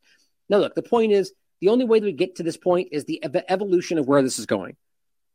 Whether that's some kind of input, some Neuralink overlap, some chip, some kind of, some way to or where it's going with Meta or some Twitter alternative to where you're tapping in, you're kind of in some way plugging in to the system, not just typing on a phone.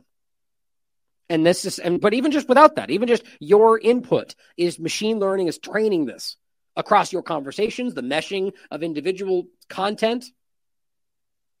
That's concerning. So ask yourself, why exactly this? Well, going forward, here's what Linda says. X is the future state of unlimited activity. Oh, I just read that. Will connect us. And it's very concerning to me that this isn't. What is that? Well, how can she get this right beforehand? And no one's talking about this. Very weird to me. Well, let's listen to what he actually had to say about this. He was asked by, I think it was an individual from Saudi Arabia at a World Economic Forum summit about this exact process. Spiro points this out at the World Government Summit, which is World Economic Forum 2023, explaining his purchase of Twitter back when he got it, right in the beginning, telling you it was meant to accelerate X, the everything app. It's funny how this wasn't a secret, but people still acted like this was fake. A key objective is to verify as many people as possible. Now, don't forget, that's not what's happening right now. Right now, as far as there's people that have already signed up will tell you, at least for me, all I needed was my telephone number, which is already connected from a long time ago. So I didn't need to do anything. But it's going beyond that. That's the whole point, because that right now you could be anonymous with what you still have on Twitter. But with where they're going to be going, whether biometric data, who knows? They're removing anonymity, and that's the last thing we should want. And identity layer of the internet, like a digital ID. That's what this will be. Here's what he's saying. Twitter, if we say 5 years down the road, what's your vision for this platform? What should it do? Well, I think I'd like to, have this sort of long-term vision for something called X.com from way back in the day, which is kind of like a sort of like an everything app, where it's just maximally useful. It does, payments, so it provides financial services, provides information flow, really anything digital, and also provides secure communications. So really, I think be as useful as possible, as entertaining as possible, and also to be like a source of truth. Like if you want to find out what's going on and what's really going on, then you should be able to go on X, the X app, and find out. So it's a sort of a source of truth and a maximally useful, I guess app is about the wrong word, but system. And Twitter is essentially an accelerant to that sort of maximally useful everything app. I think trying to have as many organizations and people and institutions verified as being legitimately those people and organizations is important.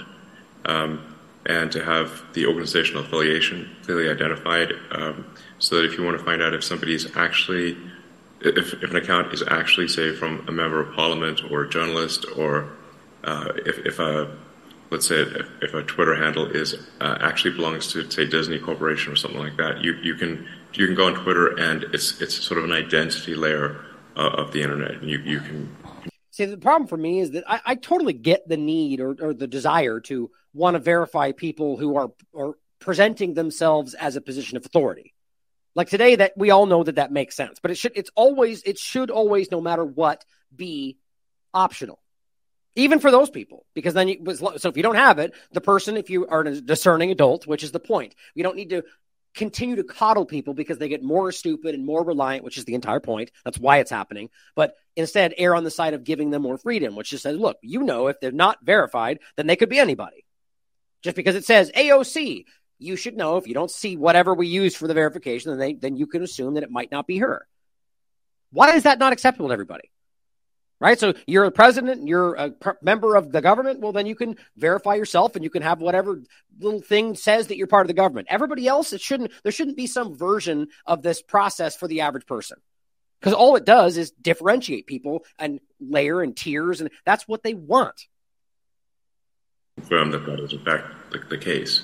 And I think once you've got these sort of interlocking sort of identities, it's actually very hard to be deceptive in that case, because which again, you have a right to be. See, this is the interesting part about this. In the technological world, it's gotten a lot more complex to understand this, but the idea being that you have every right to pretend to be somebody else. You have a right to lie or to be wrong. But you see, when we get into the idea that you don't have a right to deceive, well, how do you know I meant to do that? Maybe I actually thought what I was doing, because all this infringes on free speech. The point is, you put the onus on the individual. It's your responsibility to check your own information. If you don't, well, that's on you. It's not anybody else's responsibility to make sure you're not too stupid to get tricked. And it's also, you have a reputation to protect at that point. So I think then people are far more likely to be measured in their response, and be more reasonable, since they have reputational value at that point. Right. So also training, right? So you'll be more reasonable if you know that people know who you are. What's that called, guys? Social engineering. On the surface. It's very simple. Well, here's another video going back to when this is earlier on, before he made PayPal, or actually right after. I think it's discussing how he made this, showing you that this has always been the plan. He mentioned it, the X.com discussion. This was a long time ago, well before he got to Twitter, and this seems to have always been the point. This is an ATM. And what we're going to do is transform the traditional banking industry. I do not fit the picture of a banker. X.com, this is Julie. Raising $50 million is a matter of making a series of phone calls, and the money is there. X.com became PayPal. Right. Okay, so X.com was originally designed and then just became PayPal. Do we all trust PayPal? I mean, that's Elon Musk too, right? But PayPal is like the devil, the enemy. Well, like one of the most obvious examples. I mean, they stole money, thousands of dollars from me. I never got back. Just deleted me for no reason. Or they argued misinformation about something that I've now been proven to be correct on. Same with Patreon. Do you realize that was about myocarditis? Yeah, how's that going, Patreon? You utter failures, and you're still pretending like I'm wrong. But we all know that's not true. You'll never reevaluate that, because then you'll have to admit and give back the money you took, both of them. But of course, no, it's not going to happen. But realize that is what became PayPal. And now X.com is what Twitter was. Full circle. Here we are. Well, but we can trust it though, right? Because Elon's saving free speech. I've sunk the great majority of my net worth into X.com, which is the new banking and mutual funds company on the internet that I've started. Big X. Exactly. X.com. I think X.com could absolutely be a multi-billion-dollar bonanza. Because if you look at the industry that X is pursuing, it's the biggest sector of the world economy. There's a lot of great things that are going to come out. Obviously, payments down the road, maybe later this year. And improving the direct message stuff, obviously enabling full encryption, and video and voice calls, and just basically solving, like basically, if there's something you want to do, you can do it on this sort of, X everything app, or you can leave easily and do it somewhere else. Essentially, if done right, the X would serve people's financial needs to such a degree that over time it would become, I don't know, maybe half of the global financial system. Wow. Or some big number. Okay. I'm not sure what the number is, but pretty big. So it would be by far the biggest sort of financial institution. But like I said, not really in the way that people are used to thinking about banks. Mm-hmm. Just the most efficient database for the thing that is money. Like I said, like least amount of fraud. Everything's real time. And if it involves money in any way, it can be dealt with seamlessly on one location. And then in addition, you've got the sort of social media element, which is also information. It's people sharing information of various kinds, whether it's text, video, pictures, voice, and so so both money and what we call social media are really information exchange.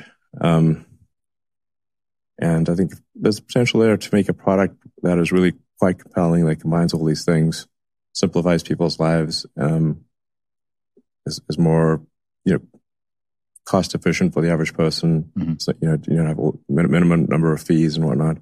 So I think there's just a lot of potential to create some, like the ultimate app or system, website, whatever. What you've got going on with the internet is it's basically like an earthquake where the epicenter is Silicon Valley, and it's. So I think there's just a lot of potential.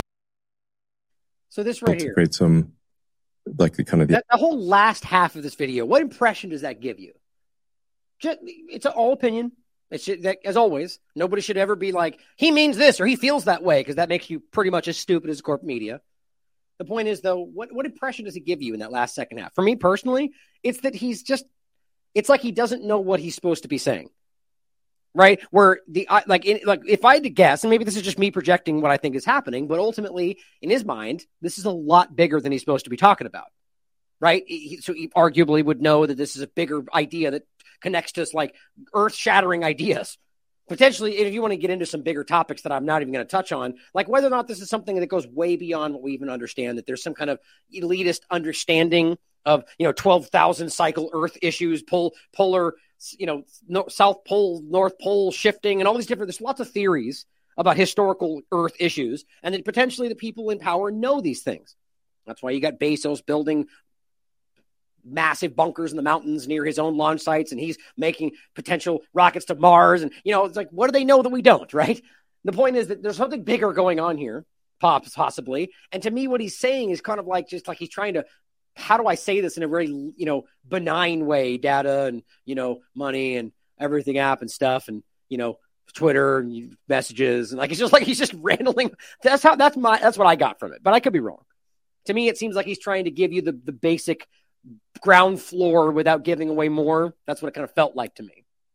On that note, too, it's an interesting choice, right? What is the X at? What does X symbolize usually, right? Well, 10 Roman numerals. That doesn't really have any clear meaning unless there's something to you, but it says the X symbol has diverse meanings, including representing the unknown, secrecy, danger, the end of times, I guess. None of it really seems to be positive, so it's an interesting choice. Then we also have him here telling you that this is always what it was going to be, right? It's all about the everything, just like WeChat, just like China. We're just going to model ourselves after China. Isn't that exactly what everybody wants and what everyone continues to say? Like, it's embarrassing that whether Trump or Biden or Elon, they all say bad guy and China is doing bad things for the most part, but then actively do everything they can to emulate everything they're doing. Working on an edit button for a year. Well, it's a tricky situation. And it's incredibly complex. Yeah, it's a good one, indeed. I mean, we don't even have an app that's as good as WeChat in China. In China, you can live on WeChat, basically. Mm-hmm. It's like... Yeah, and then they can also just turn it off if you don't have a good social credit score. That's a real thing. Yeah, everyone's like, like you live on WeChat, you do payments, you do everything. It's like, it's great. Basically, WeChat's kick ass. And we don't have anything like WeChat outside of China. So I was like, my idea would be like, how about if we just copy WeChat? Hey, copy them. Buys Twitter, copies WeChat. Yeah, pretty much. Nice. Right? This is concerning for anybody that cares. Now, Slow News Day also points out, let's read this tweet first. This says, Joe Biden isn't happy with the lack of support from Elon Musk and suggests that he could be investigated if he hasn't done anything wrong, even if he hasn't done anything wrong. Now, to me, this seems wildly hollow. Think about how dumb it is. Well, first of all, this says it's a cut clip from a press conference on 2022. Of course. Now, this wasn't even the point, by the way. This was the passing point. But just there are so many of these people online that are just actively, and by the way, it doesn't mean I'm blindly trusting this context either, because Twitter's wrong about this stuff all the time. But multiple kind of unconnected points. There's a lot of these kind of people, Ian Miles Chong being one of them. They'll just regurgitate things they see, videos from 2 years ago without making it clear it's an old video and act like you're supposed. It's just people are there. Just there's a lot of open manipulation, which they have a right to do. It's free speech, but you also have the right to be smart and to educate yourself and to steel yourself against these kind of people and don't be Twitter filed, which is what that is. When I say you've been Twitter filed, it means that you decided to go along with the screenshot or something you haven't proven and retweet it and talk about it, even though you don't know it's real, because that's what the Twitter files did to everybody. Made you start pretending you could look at a screenshot of something and go, I knew it, even though you don't have source material in front of you. But nonetheless, the point was he's basically saying, I'll investigate Elon, even if he has done anything wrong. Why would you say that? Because you want it to look like you're going to go after him when clearly that's a clumsy effort, in my opinion. But Empire of Lies points out, before Elon bought it, the Dem Party, FBI, CIA had Twitter under control. They could block out the Hunter Biden story and many other things. Now that they can't control it, they want to ruin Elon Musk and anyone who defies them. My God. As Slow News Day says, and I'm inclined to agree, this is a wild piece of fiction, but it's probably going to dupe people into thinking the guy who's subsidized by DARPA and wants to turn Twitter into WeChat is your friend. Yes, the brain chip AI guy. It's just so sad. This is the two-party illusion breaking logic. Right, because now they don't have control and they're fighting Elon. It's like, my God. I mean, maybe. I could be wrong. But look at the connections. The guy is literally a military contractor. It's really, really uninformed to think that there's some kind of back. I mean, it's makes me sad. But there are people that believe this stuff. Now, a few other points on Twitter in general. Realize that their Twitter has been propping up people like Andrew Tate and plenty of others who are not what they appear to be. And I've been saying this for a long time. Quite frankly, I don't think Tate's even worth our time. A lot of these people aren't. They don't deserve your airtime or your attention. They're ridiculous people, but they've been propped up by the paradigm, including people like Elon Musk. And I think it's really, really obvious because I keep saying, in this case, just taking it from the perspective of the two-party illusion, the establishment, and what they want people to think the right is. And there are a lot of people that actually exist who watch him, or people that watch Jersey Shore and go, yeah, those people are awesome. I want to be just like them. It's that kind of illusion. Like, you want to be like those people because you're a POS, right? The point is there are people that really want to be like Andrew Tate who think he's the smartest guy ever. And those people deserve each other. But the point is that they raise those people up to say this is what they, just like on the left, right? They raise up the most loony, the people with just full of lunacy, ridiculous people that think that we can go off forever. The point is they do that. So the other side, maybe the honest ones, think that's what they're fighting. The point is that Twitter has been propping a lot of these people up. Now, I wanted to include this. I'm not going to get into it. This is an hour-long video. Milk Bar TV did the one before that was shorter. It was really well done. But this is just completely breaking it down. If you care about what this person really is, watch this. It's not up for debate. And I've been saying this from the very beginning. It just, Milk Bar TV really did mean, and he rightly so is getting some pretty good recognition for this. Because his video was making the rounds on like very high-level shows on left and right, all over the place. Because it seems everybody that cares wants to show the truth. You know, you got the left side of this that cares because they want to make the right guy look bad. You got the right side of it that cares because they care about the truth. And whatever the reasoning is, it's getting through. Because this guy is a dangerous, bad person who's being propped up. And it seems that Tucker Carlson has only doubled down. He got used, and possibly on purpose. Maybe he knew that. I don't know. But also, here's one of the other examples of somebody that appears to be propped up by this entire scam that looks like it's being used against us. But This is the Narwhal or Mario Narfall individual who I pointed out has been kind of just being used and propping up as like the independent journalist, industry, when all they're doing is just parroting corporate talking points. It's really sad.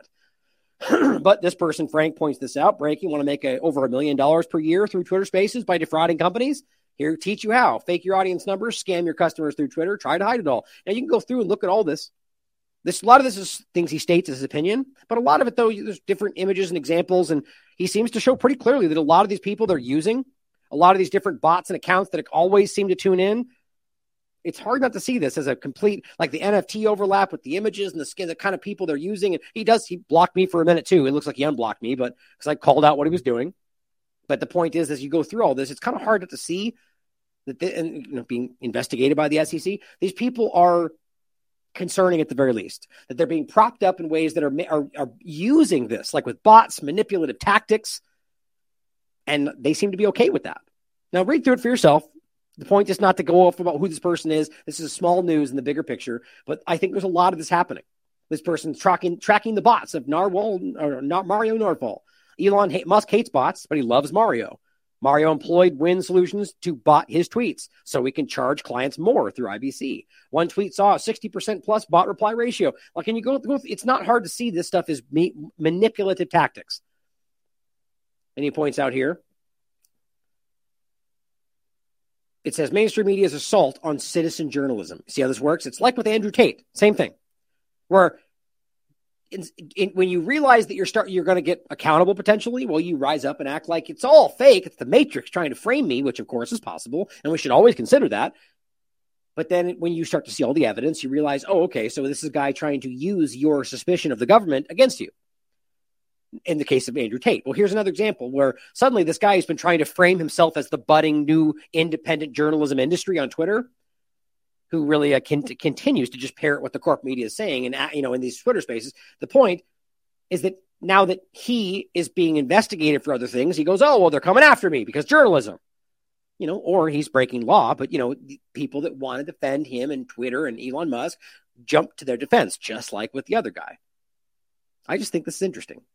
So be skeptical. Now, here's the interesting last part of this. Here's what Mario said about the X app. What is X? What can you expect? I mean, is this guy like a representative of Twitter? I'm not sure why he'll come out and he says, look, calling a post a tweet has now been replaced with X.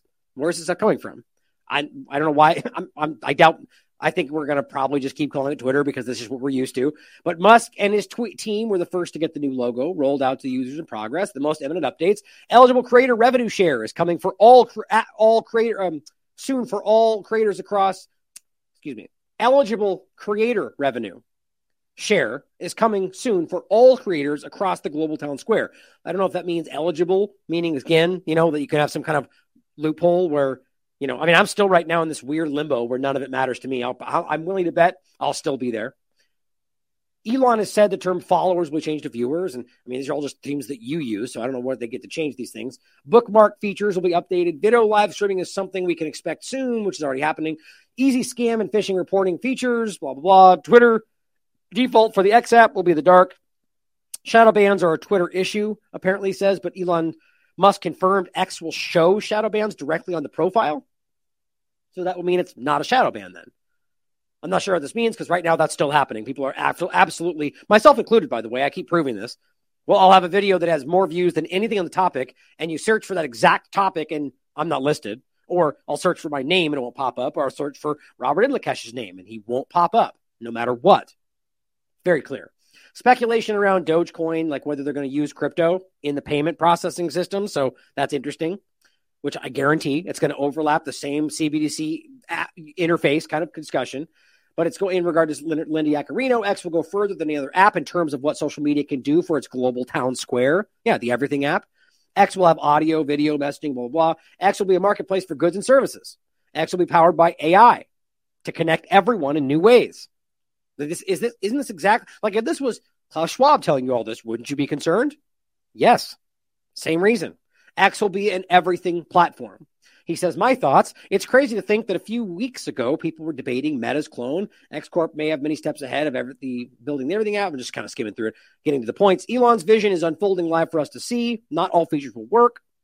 but Twitter was a dying company, desperate for a new vision. What excites me most is what's to come, the integrations with X, AI, and Neuralink.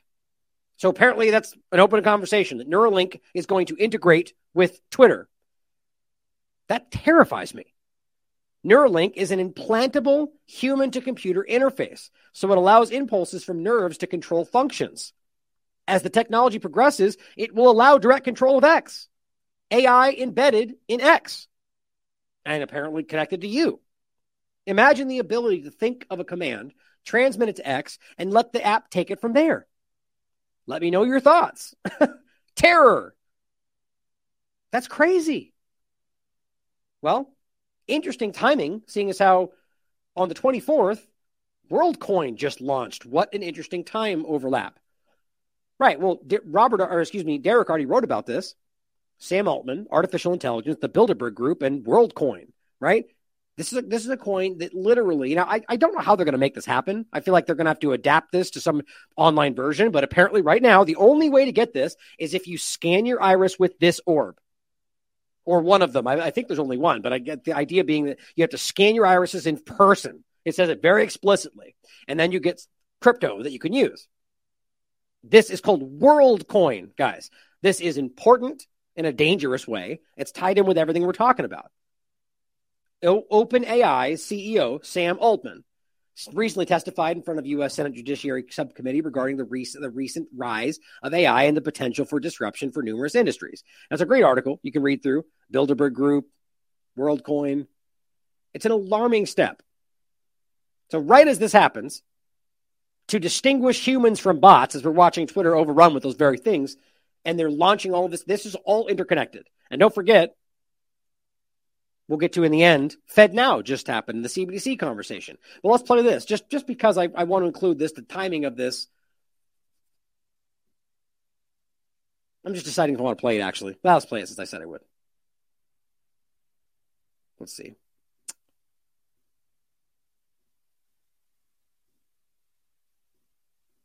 I didn't upload it. Hold on.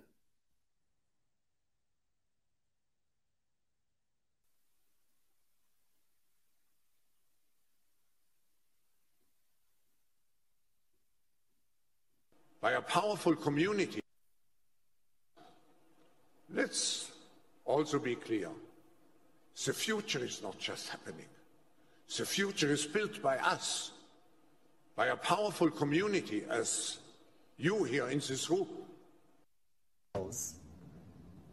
You know, the whole idea that humans have, they have this soul or spirit and they have free will and nobody knows what's happening inside me. So whatever I choose, whether in the election or whether in the supermarket, this is my free will, that's over.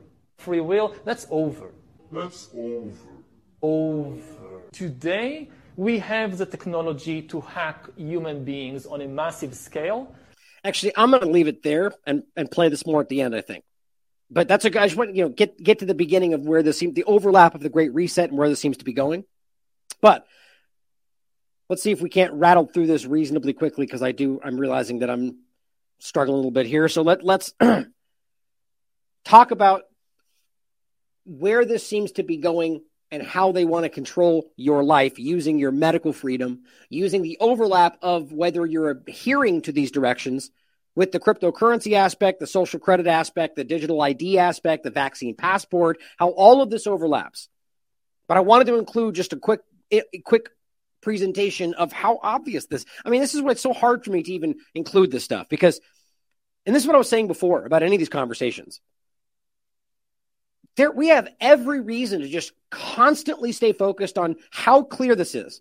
We were lied to. Or with East Palestine, for example. Like, what? I mean, this is what gets me so frustrated.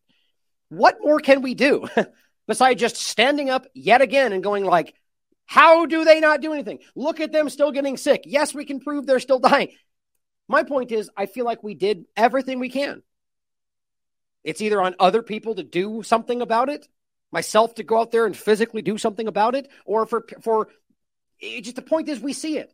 We have the receipts. We can prove they're lying. We can prove people are sick. We can prove that they, everything, and yet it's still going.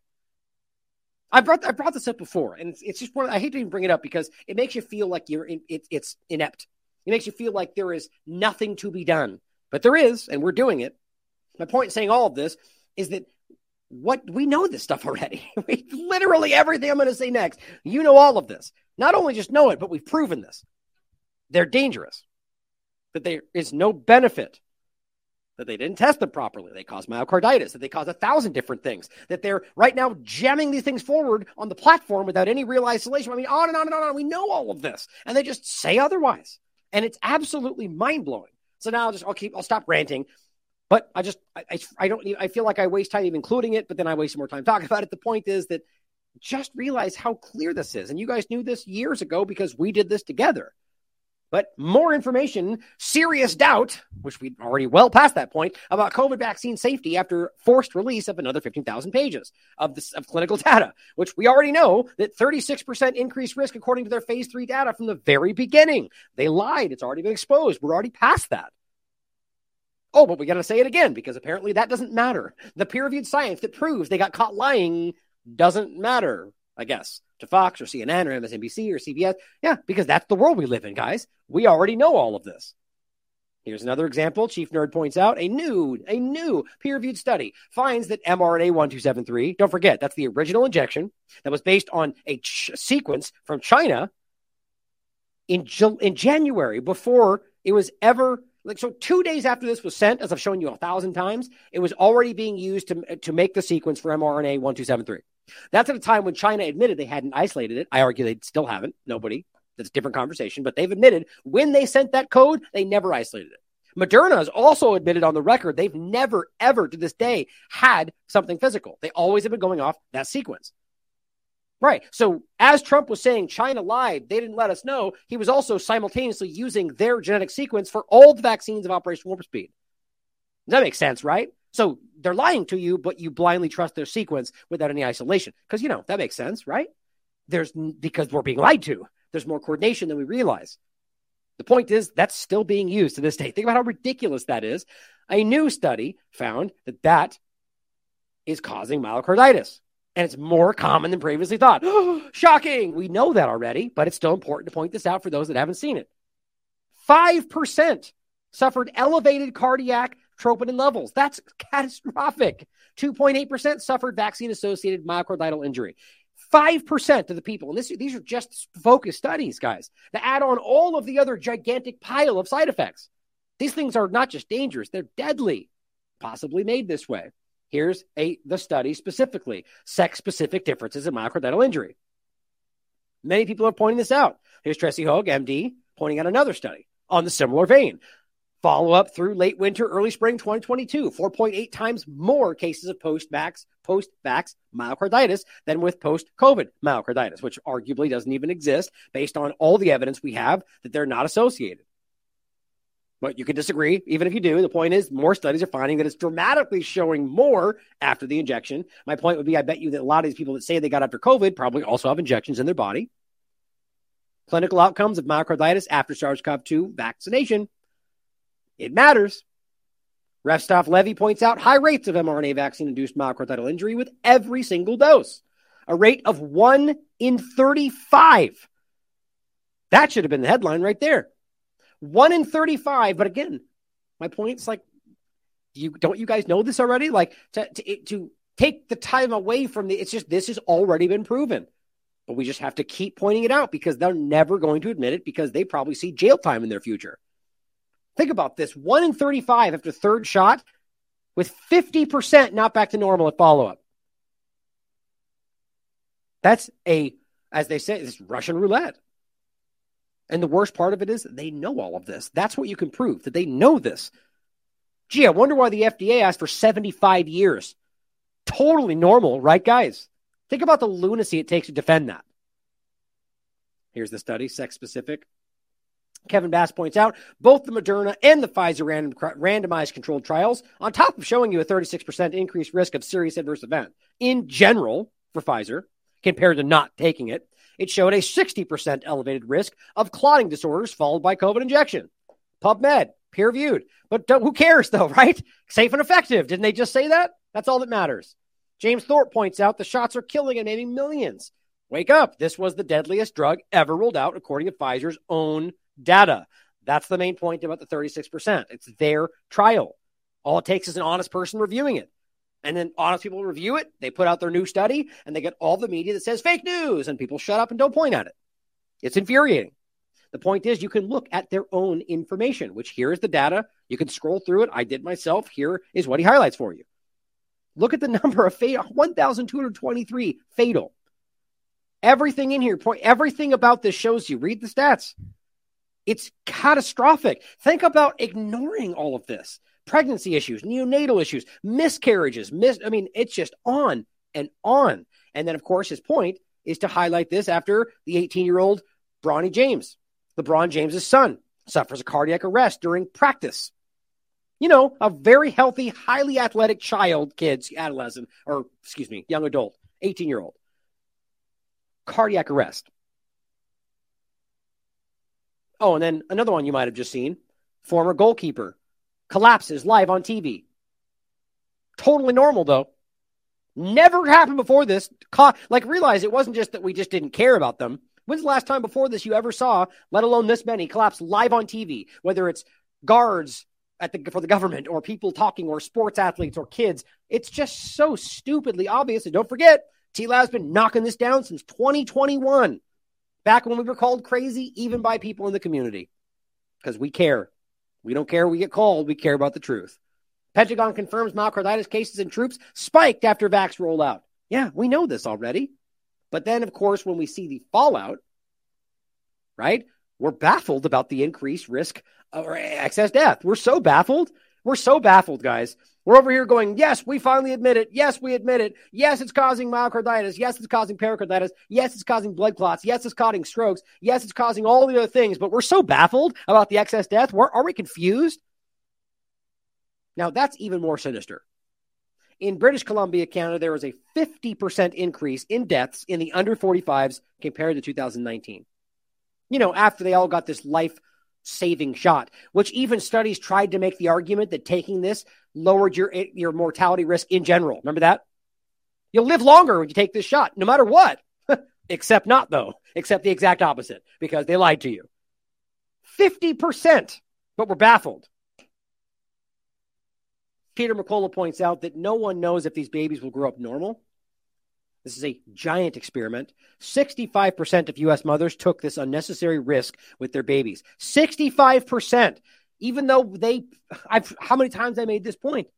Their own data to this very point right now says we don't know, we didn't study it. It says it right on their documentation. And yet, your own doctors, the corporate media, the White House comes out and says, do it, it's safe. The CDC puts out a page that says, do it, it's safe. How is this not nefarious? We've proven all of this. It's just you get defeated sometimes. It's like, well, for crying out loud. How many more times can we point? But here we are. Yeah, these babies are going to suffer. And we tried to point it out long time ago. But we still need to keep going. We still need to fight because you know what? We're saving lives right now by making this clear. Dr. McCullough points out there's an explosion of cancers all over the world. But we're sure baffled, guys. We're baffled about that. Now, he's not, obviously. The point is that this is so very obvious. Every one of these things you can connect to the actual peer-reviewed data and increase in exactly this. We showed you a connection with cancer itself from Swiss policy research, lymphocytopenia, which is a dysregulation of your immune system, which causes the cancers to explode. It's very easy to prove. Or a number of things we pointed out. You can show the connection. Or, as Epoch Times points out, serious doubt that COVID-19 safety after this. Oh, that was earlier. We showed you that. Same point.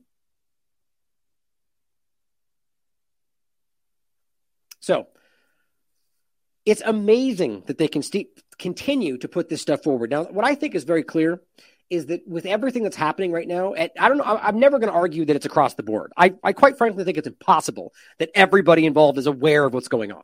I think it's a very small group, if not very small. But either way, the rest of them are either too stupid to know they're wrong or don't care for many reasons. And that's what they created with all that happened during COVID. They pushed out all the people with integrity. And so my point is it doesn't really matter anymore because what we can tell for sure is that some level is willingly trying to hurt people. Now, I wouldn't say that. That's my opinion. But I wouldn't say that if I didn't truly believe that based on the evidence. Now, how do you explain things like this? Which we've already shown you. You can prove For example, the COVID-19 shot is dangerous. We all know this. The data backs it up, but they're still pushing it even for children right now. Or in July 14th, they literally approved remdesivir, despite the evidence that showed that 50% of people died in a New England Journal of Medicine trial for its safety. And this is publicly discussed. And they approve this, yet they pretend to approve the COVID injections and never release them. It's just impossible. How do you not see this as either a Travis, like that there is somebody out there that's trying to hurt people? I don't even know how else to see this. Or how about this one? FDA also approves a new anthrax vaccine. Anthrax, because we're all so concerned about that, right? For adults, despite lack of publicly available information on testing or ingredients. Now, I was going to do a deep dive on this, but I'm going to wait. The point is that you can dive through this, and it's embarrassing. So now we don't even care. You don't need to see anything. We lied to you about the insert for the COVID vaccine. You guys didn't care, so we're just going to pretend it doesn't matter anymore. Safe and effective. Informed consent just means we told you it was safe. You're good. Take it anyway. It's embarrassing. Or how about environmental? It's on the surface, guys. You think they care about your health? You think they care when they're putting fluoride in your water, glyphosate on everything around your skin, your clothes, the air you're breathing, the food you're eating, aluminum, barium in the sky, all these things adding up to cause untold problems in your body, or continuing to use pesticides that other parts of the world have proven to be dangerous, that they don't care about, or approving and using new ones right now that we know as a matter of fact are wildly dangerous that directly affect embryos. That can't be an accident. Or dioxins or PFAS or benzene or 1,000 other things, endocrine disrupting chemicals across the board that are being put into your water supply, put into the world under a multitude of reasonings that they know are dangerous and have hidden from you for decades. Well, here's another example called chloroquat. Surprises me anymore when I find out what pesticides are in the foods that we eat, but I still get pissed when I find out about a new one like chloroquat. EWG's toxicologists were testing oat-based foods for an entirely different pesticide, glyphosate. We've been testing oat-based products for pesticides since 2018, and our 2022 samples, we decided to look for a new pesticide. We looked for chloroquat. We found it in every single product except one. I think we were all pretty shocked. Chloroquat is a pretty toxic crop chemical that is banned currently in the United States. The reason why chloroquat can be found in food sold in this country is because the American food companies buy oats from Canada where chloroquat is allowed for use. Chloroquat is a pesticide that farmers use on oats to help them with harvesting. We get it, that this is beneficial to farmers who are trying to maximize the amount of oats that they get off the field at the end of the year. But we need to push the system so that in doing that, they don't expose us to toxic chemicals. The data we do have raises some pretty big red flags. Data from animal studies show doses lower than what EPA currently says are safe could actually cause serious health effects. That means impacting development and fetal growth and harming reproduction later in life. Those are all really concerning aspects for potential impacts on human health.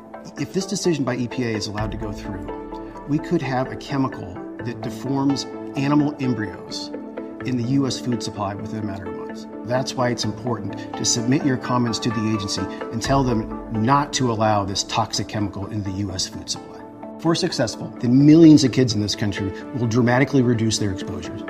Before this gets out of control, why not stop it now?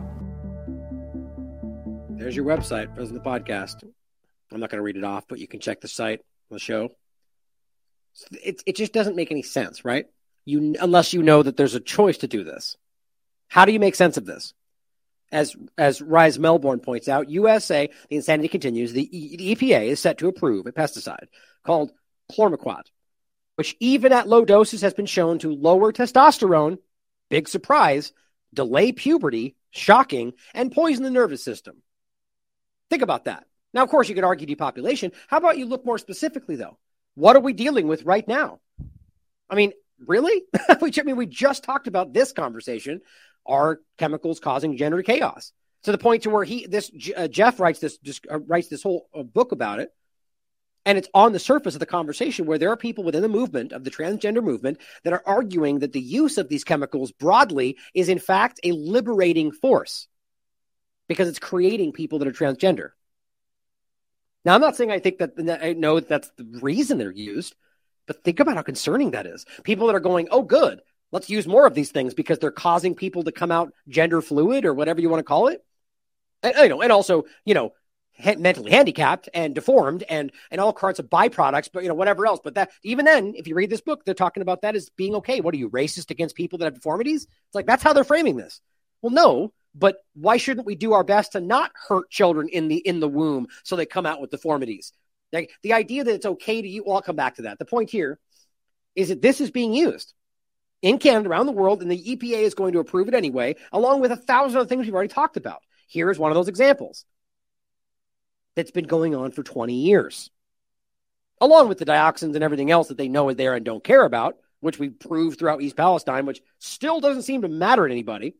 Study shows pesticide companies hid development neurotoxicity data from EU regulators. Derek wrote this on the 22nd. Recently, and this starts with a water example, the U.S. Geological Survey acknowledged that at least 45% of the nation's tap water, is estimated to have one or more types of the chemicals known as the PFAS chemicals, known as forever chemicals, as well as lead and dioxins and all sorts of other things, glyphosate. It's all in your water. We've proven this 1,000 times over. Nobody cares. This is, unfortunately, just the latest in a string of similar admissions relating to water quality, which have come to light in recent years. As more Americans grapple with the reality that they are swimming in a soup of toxins and radiation, Europeans are becoming aware of the lack of transparency involving studies of pesticides and potentially other toxins. A study published in early June found that some studies of pesticides relating to the developmental neurotoxicity, and DNT, were submitted to the EPA, but not to regulatory bodies within the European Union. Of course, the EPA doesn't care either, but the EU just got left out of the process, and apparently the EU didn't care enough to ask for them. Between 14 and 21 years later, it took between 14 and 21 years for EU regulators to become aware of these studies. Shouldn't they have asked for them? And, only 21 years, no harm done, right? Well, except that they're very dangerous. Once they were aware of the data, they enacted the safety regulations in some cases and continue to evaluate others later.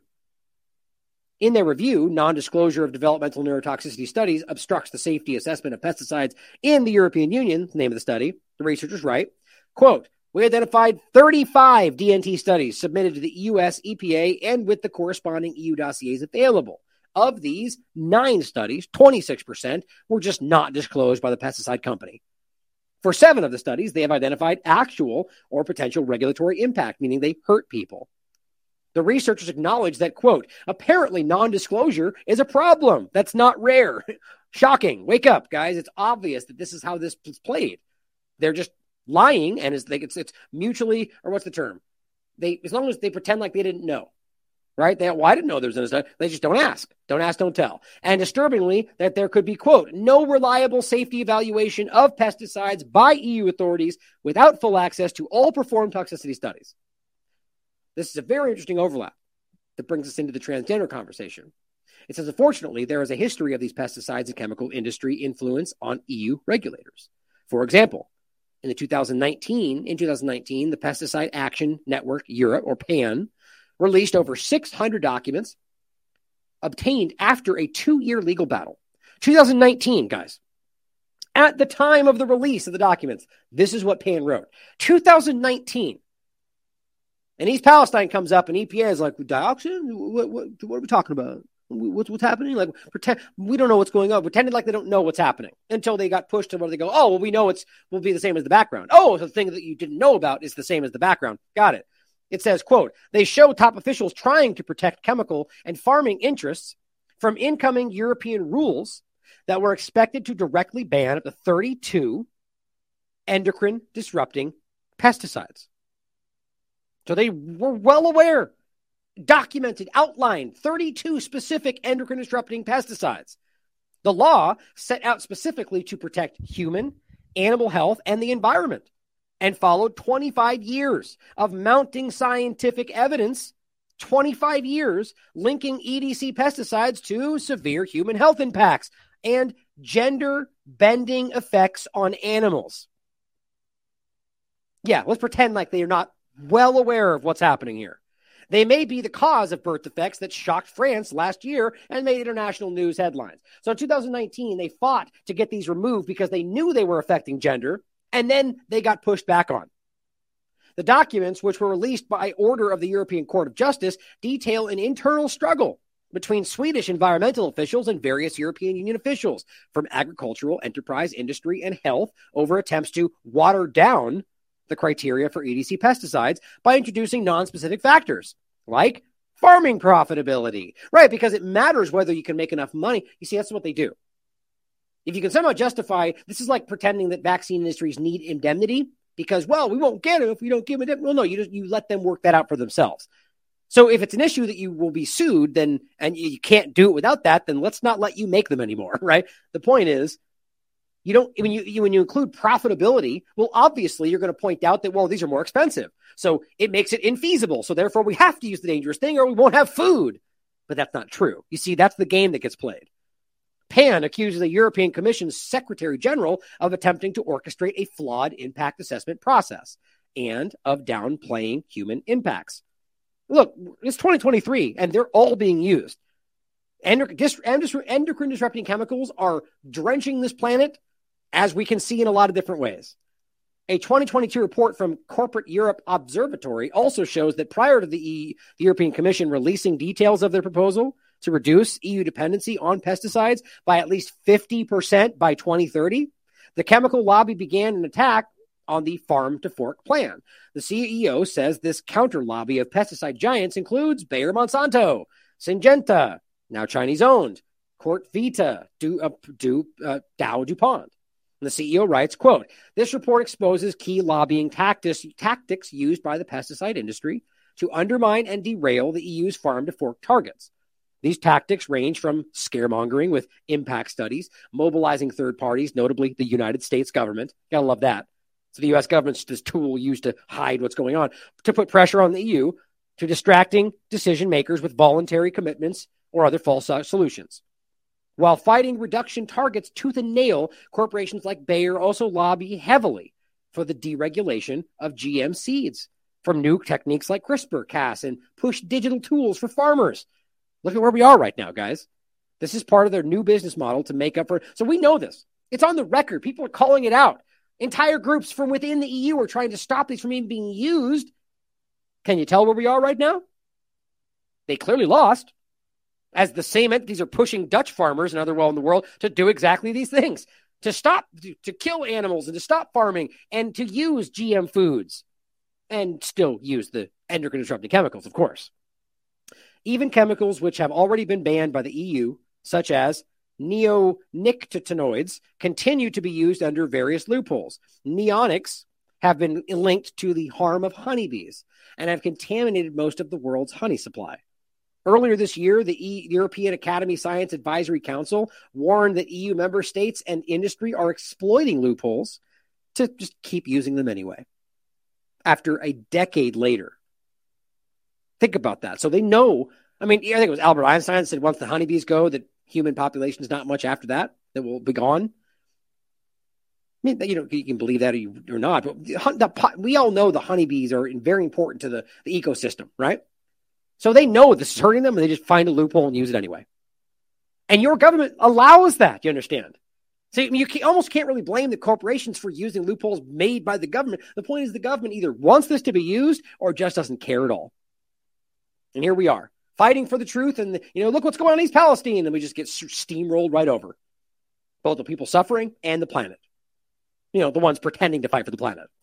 Quote, "To claim that the threat to food security due to Russia's invasion of Ukraine means we have to stick with conventional chemical-dependent agriculture is unjustified." Surprise, surprise. This is from the EASAC's environmental director saying there is plenty of evidence that proposed alternative methods can deliver the same or even better yields while maintaining nature's ecosystem services. They always lie. This is like the GM foods, even though that failed and we're still letting them try. The argument was that we need this to survive. Well, the truth is you made it much worse, and they're still surviving. So clearly that was not true. The point was that maintaining nature's ecosystems, it will yield enough for everybody like it already does. As I've pointed out 1,000 times over, that we make enough food already to feed the world around, and we throw most of it away. It's so easy to prove. It's not about helping anybody. It's about using the hardships to justify their next steps. But as we can see here, is it Russia's fault? Or is it the reality they've created, which they want to blame on Russia so they can continue to... Like, this is basically saying that, well, because Russia did what it did, well, we can't just grow organically now. We have to use Monsanto stuff. Otherwise, we won't make enough because it's Russia's fault, even though we already know that won't make enough because it does not, in fact, translate. GM foods don't actually work. And in fact, they're not healthy. They're hurting people. See, it's all just this, it's a hamster wheel of lies that don't even connect to each other. All of this is not just about killing you with things that they don't care about or they're using intentionally. It's that they're also talking about endocrine disrupting chemicals. On the surface, 2019, tried to ban all of them. So the question then becomes, was this just about profit? About not worrying that you're being hurt? Or about using this to create a certain reality? I think we should really ask that question. I asked this question in general in June 11th. Are endocrine disrupting chemicals, EDCs, causing gender dysphoria? Well, the science is very clear. Yes, they can. For certain.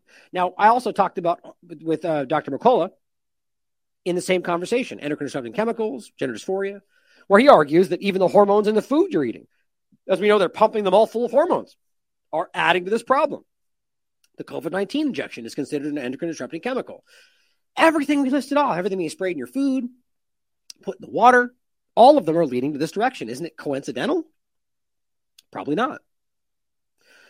Jeff writes that this is something that's being leaned into now by people in positions of power because of the fact that they see it as a liberating force. You can read this for yourself. I find it a hard thing to ignore. Now, let's talk about this discussion for a second. Because clearly your government cares more about you than the agenda, right? Do you agree with that? Well, one easy way to prove that's not true. I just saw this too, and I wasn't even sure where to include it until I saw this. The Biden administration, let's put it this way. The State Department refused, or is it the DOD, refused to pay to ship somebody's body home, a military personnel who was left behind in Afghanistan. The family wanted to bring the body home for a funeral, and the government refused. Think about how disgusting that is. Somebody over there, all the screaming about fighting for your troops and supporting the country, and then you won't even pay to have the body shipped back? Made the family pay $60,000 to have their son or daughter brought home? Now, you may find some reason to make sense of that, except the reality that simultaneously, or before this, but same point, the State Department was willing to fund drag theater performances in Ecuador. So you're willing to spend money on this agenda in other countries, but you're going to refuse to pay to bring a military person home who fought for your illegal agenda. I mean, that just makes your skin crawl. Well, Gays Against Groomers points out the kind of action that we're seeing all over the place. Now, I recently just wrote about this. The question, are sexual predators using the trans movement? I think it's yes. There's no question about that. There's examples all over the place. Does that mean it's all the trans movement? No, I actually don't think that. Does it mean it's the majority? I don't know. It's up to you to decide. The point is that it's undeniable that there are people with autogynephilia, people with weird fetishes, people that are pedophiles, or people that are just trying to, in any number of ways, using the trans movement, becoming men or women in order to get closer to their prey. And they keep getting caught for it, like over and over and over. So here's an example of something that worries me in this regard. Now, we showed you the people saying, go no contact with your parents, then come join me in this private chat. It's very weird. And any others, before all of this, it would have been seen as a red flag. It is a red flag. Now, this points out Citibank, of course, is sponsoring an all-ages, trans-only swimming event for trans, non-binary, and intersex adults and children. Except, parents aren't allowed. So now you're talking about adult men and women swimming with vulnerable young children. When we've proven 1,000 times over, and watch this show if you want to be really grossed out about it, that we've already shown endless amounts of examples. Pedophiles getting caught in bathrooms dressed like women, people that are getting caught repeatedly becoming trans so they can get closer to the people they want to manipulate, over and over and over. And now we're going to allow something like this? Well, of course, because you're not allowed to bring it up. In no way am I saying, don't bring trans people around children. You're just another person to me. It's like saying don't bring gay people around children. It's if you was a bunch of gay people in a weird circle in a secret room, I'd think that was weird too. Any group of men, I would say that's weird. It doesn't matter it's the circumstances that are uncomfortable, especially since we know that there are people that are using this, but they'll want to make it about how we're somehow going, what's wrong with trans and children? That's not the point. And some people it may be. To me, it's the circumstances. It's the way that it's being presented and the fact that we do know that people are getting close to children through this movement. It says they booked an entire public pool and the entire building will be empty to ensure privacy. Also, they can use whatever changing room you want in the empty building. So now you got children changing next to grown people who are, this is rife for abuse. This is really uncomfortable. But if I just put out a clip about this. Have predators infiltrated the trans movement? Watch the clip. This is on Sovereign. This is our Substack. Scott put out the same post. Predators are using the trans identity to get closer to victims. It's not up for debate. But if you really, we went through in depth on this show to show you the many different examples where they've been caught, arrested for doing exactly this, where pedophiles are trying to become different people in order to get closer to who they're trying to manipulate. Here's an example from Redux. A man who beat 2 babies to death is now reportedly awaiting breast implants after being transferred into a women's prison, which is also this is the Telegraph. Male sex offenders are now faking trans identities to move to women's prisons and then raping women or offending people there. This has happened over and over, and yet we're not allowed to talk about it. For crying out loud, this is possible. So when we have things like this happening, we should be really concerned about this. And then let's talk about the parents' rights in general. After all of this, and then knowing there's risk, there's an aggressive effort to just remove parents' rights in general. Parents are being stripped of their responsibilities and rights, especially concerning healthcare. This is an application of the "it takes a village" ideology, which I believe Hillary Clinton started that, where the government shuts out the parents. As it says, a parent from Elkhorn, Wisconsin sent me this, quote, I noticed my 12-year-old was taken off the My Chart with Ascension, Wisconsin. Found out that my rights as a parent will no longer give me access to all of my child's medical records. How else do you do this? Is it every child or is it only trans kids? At the very least, I can guarantee you it's not going to be consistent. Like, how are you going to justify this? Why are you blocking my 5-year-old regular kid's medical records? They're not, you see. It's about there's a weirdness around this conversation. Here is. Now, by the way, I got to admit, this Governor Phil Murphy just gives me, I'm not trying to be mean. It's just a personal, something about this guy really creeps me out. The way he smiles, the way his half-closed eyes, something weird about this guy. I just had to say that because I don't know. There's something, it's a strong feeling. But it says the governor believes that children have rights to consider gender or sex change without your parents' information.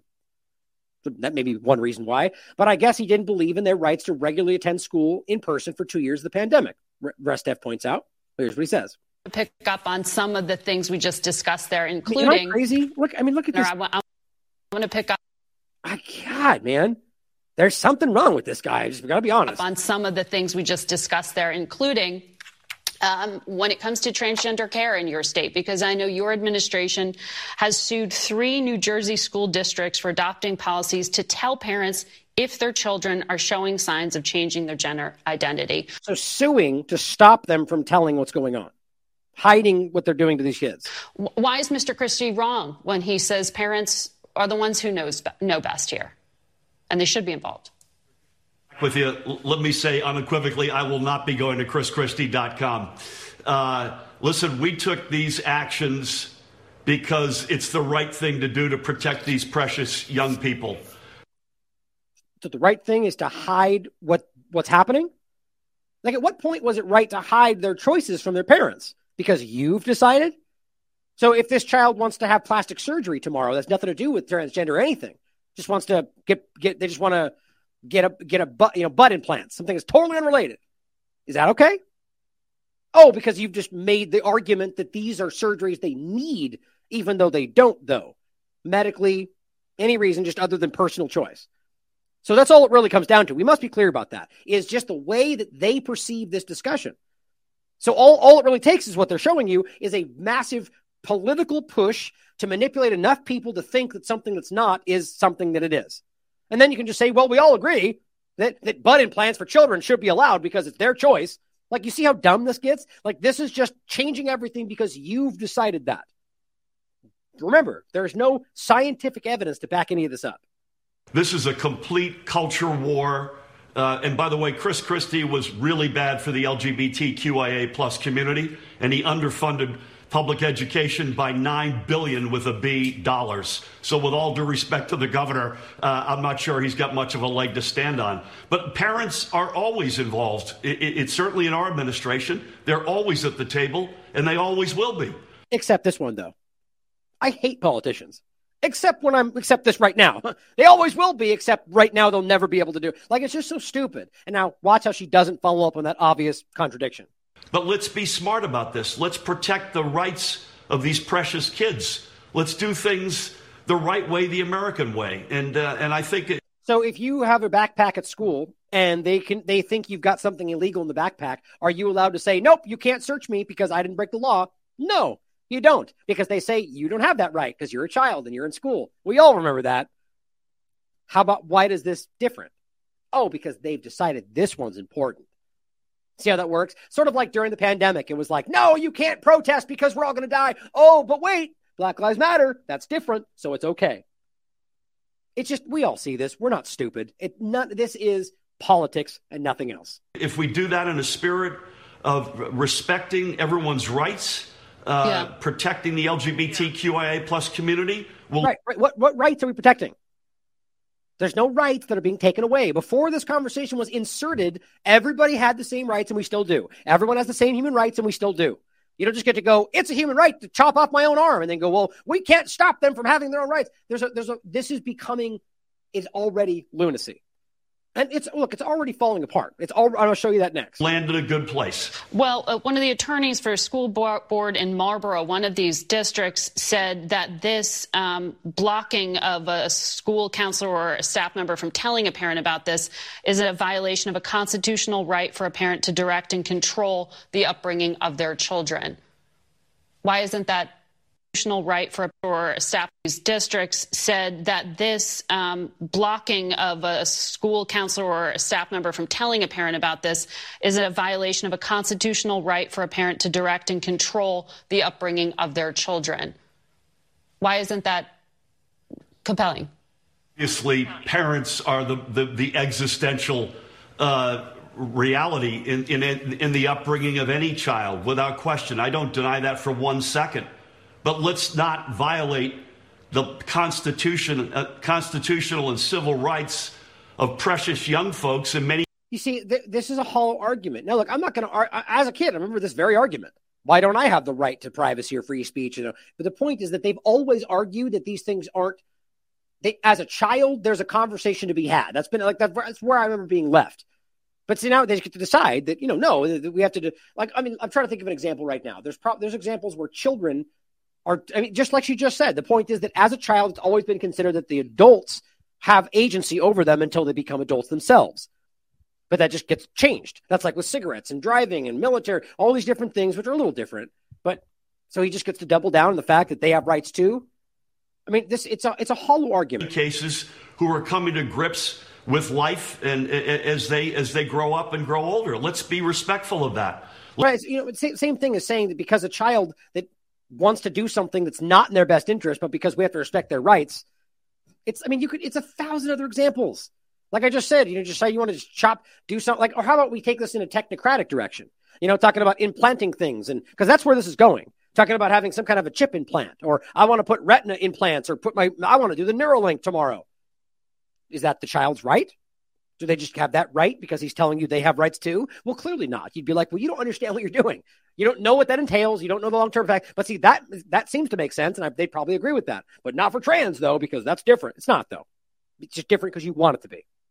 And there's also less evidence for it. Let's be all in this together as opposed to this us versus them, this demonizing. Oh, such stupid platitudes. Let's be all in this together. Well, we don't agree with you, man. So how is that possible?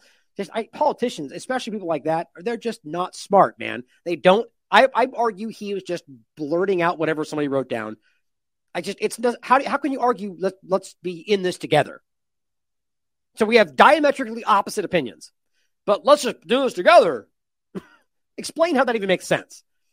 Politicians are so stupid. Okay, so we have examples like this that I think are very interesting. It says, what are your thoughts on adult surgeries? Because I saw a video the other day about a guy, just a man, who just said, I decided to get vaginoplasty because I just want to be a man, but I wanted a vagina. So, I mean, you see where this is going. This is becoming, as she's writing here, just like random adult surgeries for recreational sake. Should we outlaw recreational surgery on sex organs? Because it's not plastic surgery. It's plastic surgery is skin, right? This is genital mutilation of a sex organ. Why do we not recognize that? Now, again, you as an adult, quite frankly, you can do what you want. But then it comes really, when you see the overlap to where children are being pushed into this, it becomes obvious that there's a problem and it's focused on them. But this is where it becomes even more ridiculous, right? Because you can see how this is just not stopping. Right now, they don't want to talk about it. There's all sorts of different groups. There's people that identify as vampires, people identify as reptiles. Easy to look up. They're not that small. It's kind of alarming. But are we supposed to recognize that too? You see, they don't want to address that because you have to say yes. Otherwise, it ruins all of your agenda. That's why they're pretending it's not there. Well, here's a problem. These are people called otherkins. They identify as non-human, and they want extra limbs and tails. Remember that teacher that said they were a Satanist? That said, I play with the kids. They come to my house. Remember they had that little fake rat, that little raccoon tail? There's a real group like this. So what happens when they want to identify as non-humans? They want to graft animal tails onto their bodies. I mean, it's really not that much far-fetched, guys. This is where we are right now. Of course, they would go, that's lunacy. Well, it's a group. It's real. You can listen to them talk about this stuff. Has anyone felt like they're missing extra limbs or having a tail? You realize how close this is to being exact? That's where this goes. So what happens when your daughter stands up and goes, I want to put a rat tail on my back?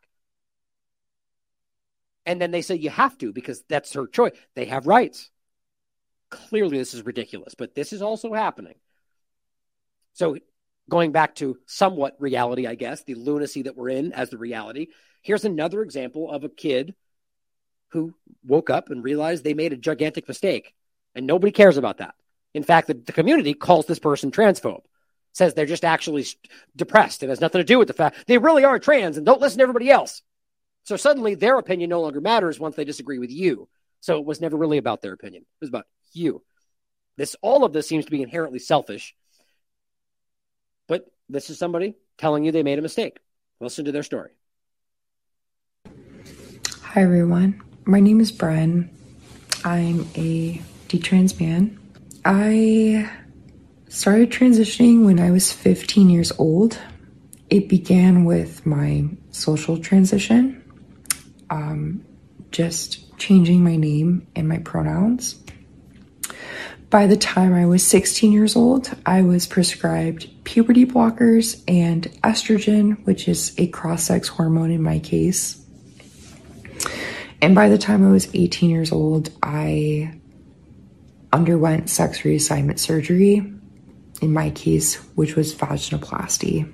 Growing up, I was always a gender non-conforming child. I always gravitated towards activities and hobbies that were considered to be feminine by society.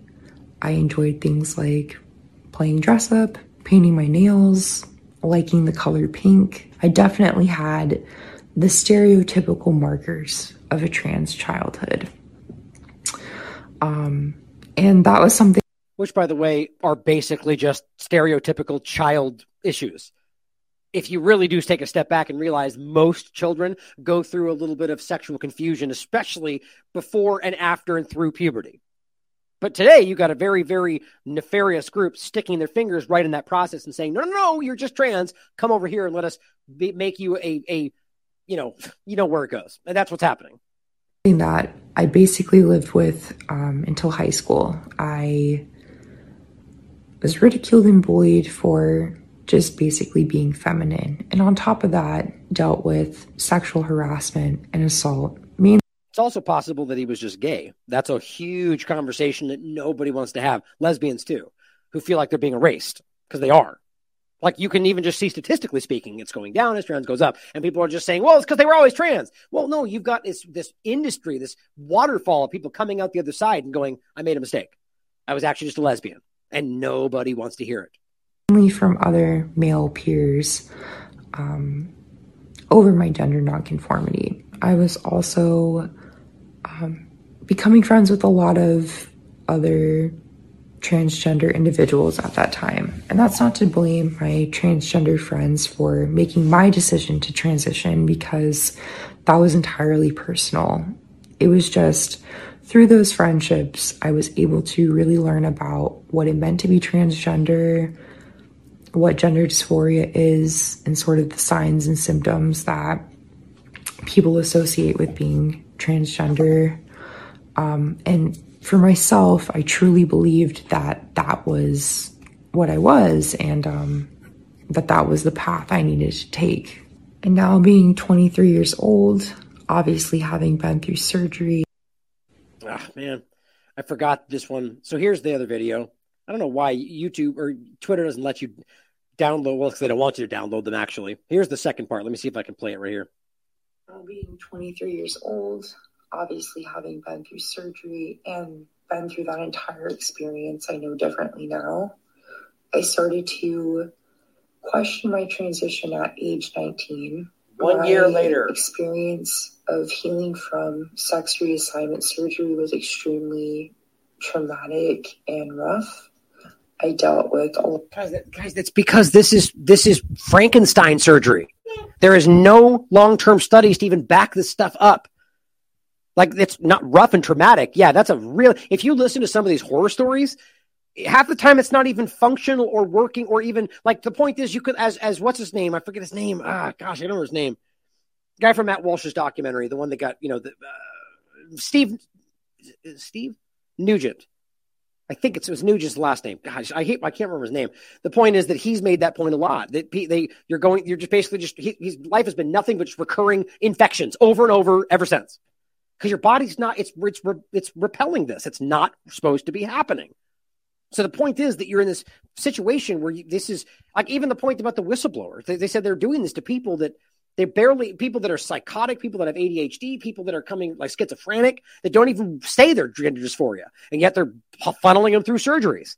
And this is having very serious, like the idea that these people can have, cramps that never go away, or that individuals were they end up trying to have intercourse and things tear and break, and it's just horrifying, man. And you're doing this to children. A lot of complications that I unfortunately still pretty early on in that process that I had regretted surgery. Dang it. I just accidentally hit the mute button. I can't. This is so stupid. You can't even scroll back and forth. I don't want to restart it. So basically what he just said was that you dealing with things to this day, dealing with these problems based on the surgery to this very day, which made my point for me. And now I can't scroll back because Twitter sucks. Let's keep going. It just wasn't really something I was able to verbalize until I was being 23 years. There we go. I take it back. Still suck. There we go. I knew pretty early on in that process that I had regretted surgery. It just wasn't really something I was able to verbalize until I knew pretty early on in that complications that I unfortunately was extremely traumatic and rough. I dealt with a lot of complications that I unfortunately still deal with to this day. And I knew pretty early on in that process that I had regretted surgery. It just wasn't really something I was able to verbalize until I was 19, 20 years old. And it's also because you get aggressive pushback from the community, and they know that. Discovering detrans communities online, That's when it clicked with me that the feelings I was feeling aligned with the experiences that a lot of people were contending with. And that's when I slowly started exploring my birth sex again and just being male. That's when I realized I was always a man, always will be a man, and that there's nothing wrong with that. Gosh, but coming to that realization is not easy. Detransitioning is hard. Think about what they did to this person. Going through transition as a child and then realizing as an adult that wasn't what was right is hard. Yeah. I just wouldn't wish this experience on anyone else. I really wouldn't. It's a tough experience. Knowing that I will never experience quite normally things that we just consider to be completely normal. God, that's so heartbreaking. Within our sex, I just will never experience as a human. My God, that's so heartbreaking. I mean, really, think about what she's ultimately saying there, or he, I guess. Right? I mean, like, take a second and really reflect. So basically, this wasn't like, oh, I just changed my mind and now I'm like, so you're coming to the realization that you weren't transgender. You were a kid that was confused, always a man. And whatever this enterprise is, convinced you to get surgery to remove your genitalia. I can't even make sense of this. It's just so mind-blowing that this is a real thing.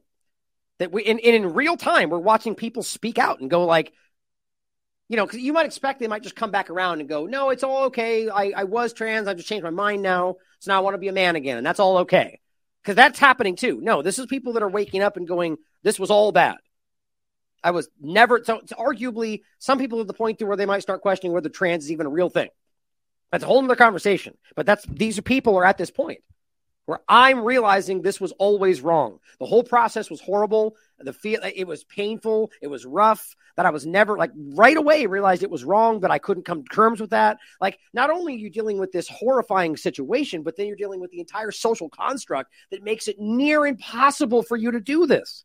See, people, unlike this person here, that may not have the fortitude or the courage to stay, they will spend the rest of their life trying to force in the political agenda because they don't know what else to do. God, and you ask why I keep covering this story. It's just, this is gigantic. It's crazy, man. Oli London points out, again, there's good stuff happening, that 4 detransitioners have now filed lawsuits against the doctors that cut off their body parts.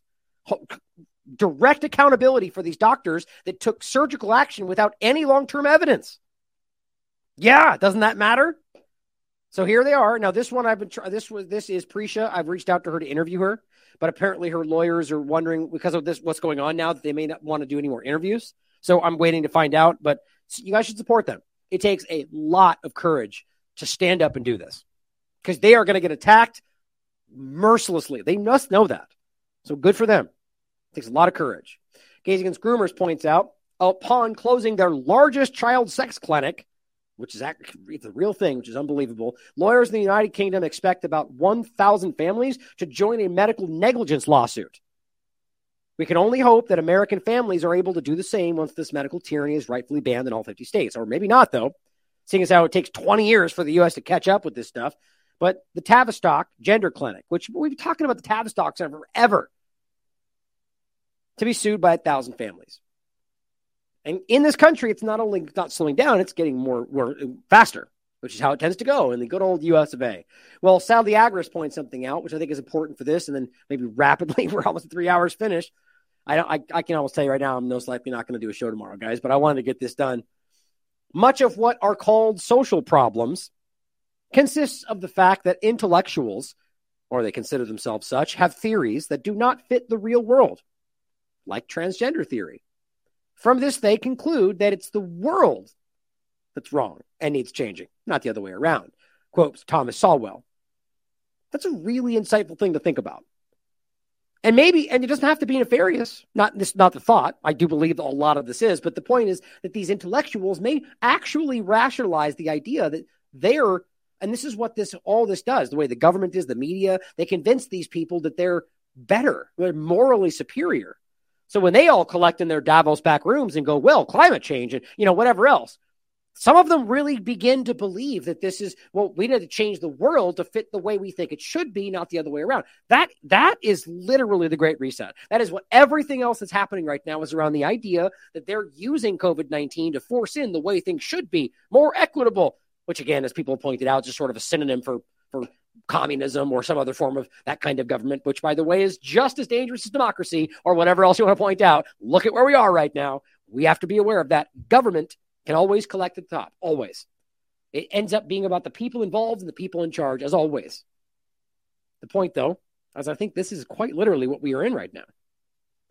And what they're going to do is find ways to censor and control and manipulate and drive you into a state of fear to continue controlling your lives.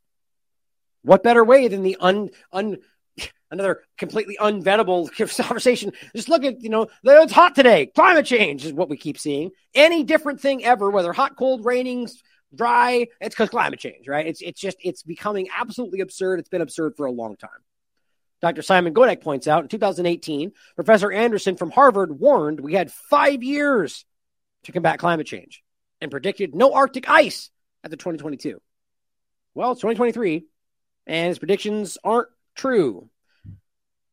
And don't forget that they're not saying we did it. We did just enough to stop this. No, they're telling us we failed, and it's not happening. So prediction after prediction after prediction, and they're wrong over and over and over, and yet we just keep going. Sort of like the population bomb and any of these number of things we keep that Corbett and I have talked about. Right, and everyone's hard. Oh, you're wrong. It's totally true. Well, you don't just get to keep making a prediction, and then when it doesn't happen, you go, "Oh no, I meant later." It's sort of like the Y2K kind of thing, or some of those grifters kind of carried it on for another couple of years. They went, I spoke to God, and He told me it was actually 2025. Whatever.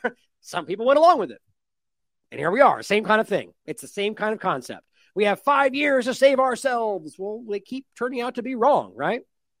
Solar panels turn out that they're actually more carbon intensive than they claimed. Michael Schellenberger points out, people say solar panels don't produce carbon emissions, but they do.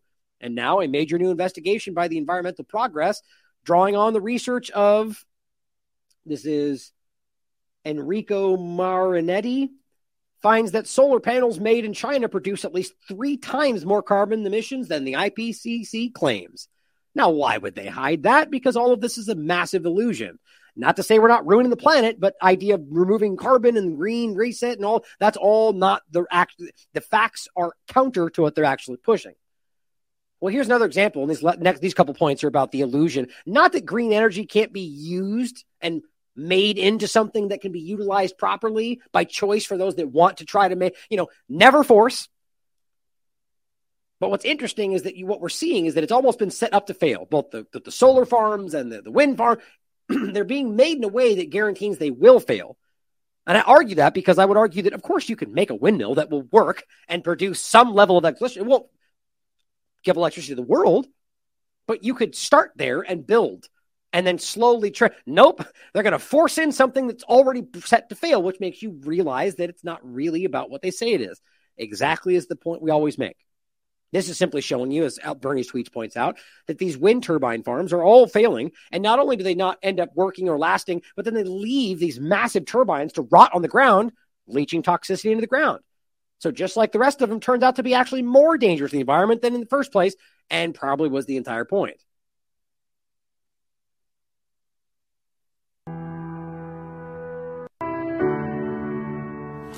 I'm coming through here because I've been told that there are old turbine blades that have been just dumped here. Here they are.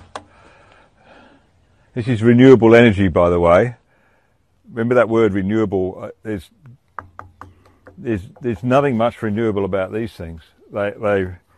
These are old turbine blades, quite short ones actually. I mean, they look big, but they're some of the early 20 meters, I think, and now they've worn out. You can see, you look at the quality of it, it's Not much life left in that.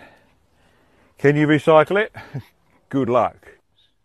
Great beached whales sitting here, these massive, well, not that massive, and they're the ones we've seen in action today. So when they run out, of course, what are we going to do with those? Same deal, right? Right. Just sit here. This tells the story.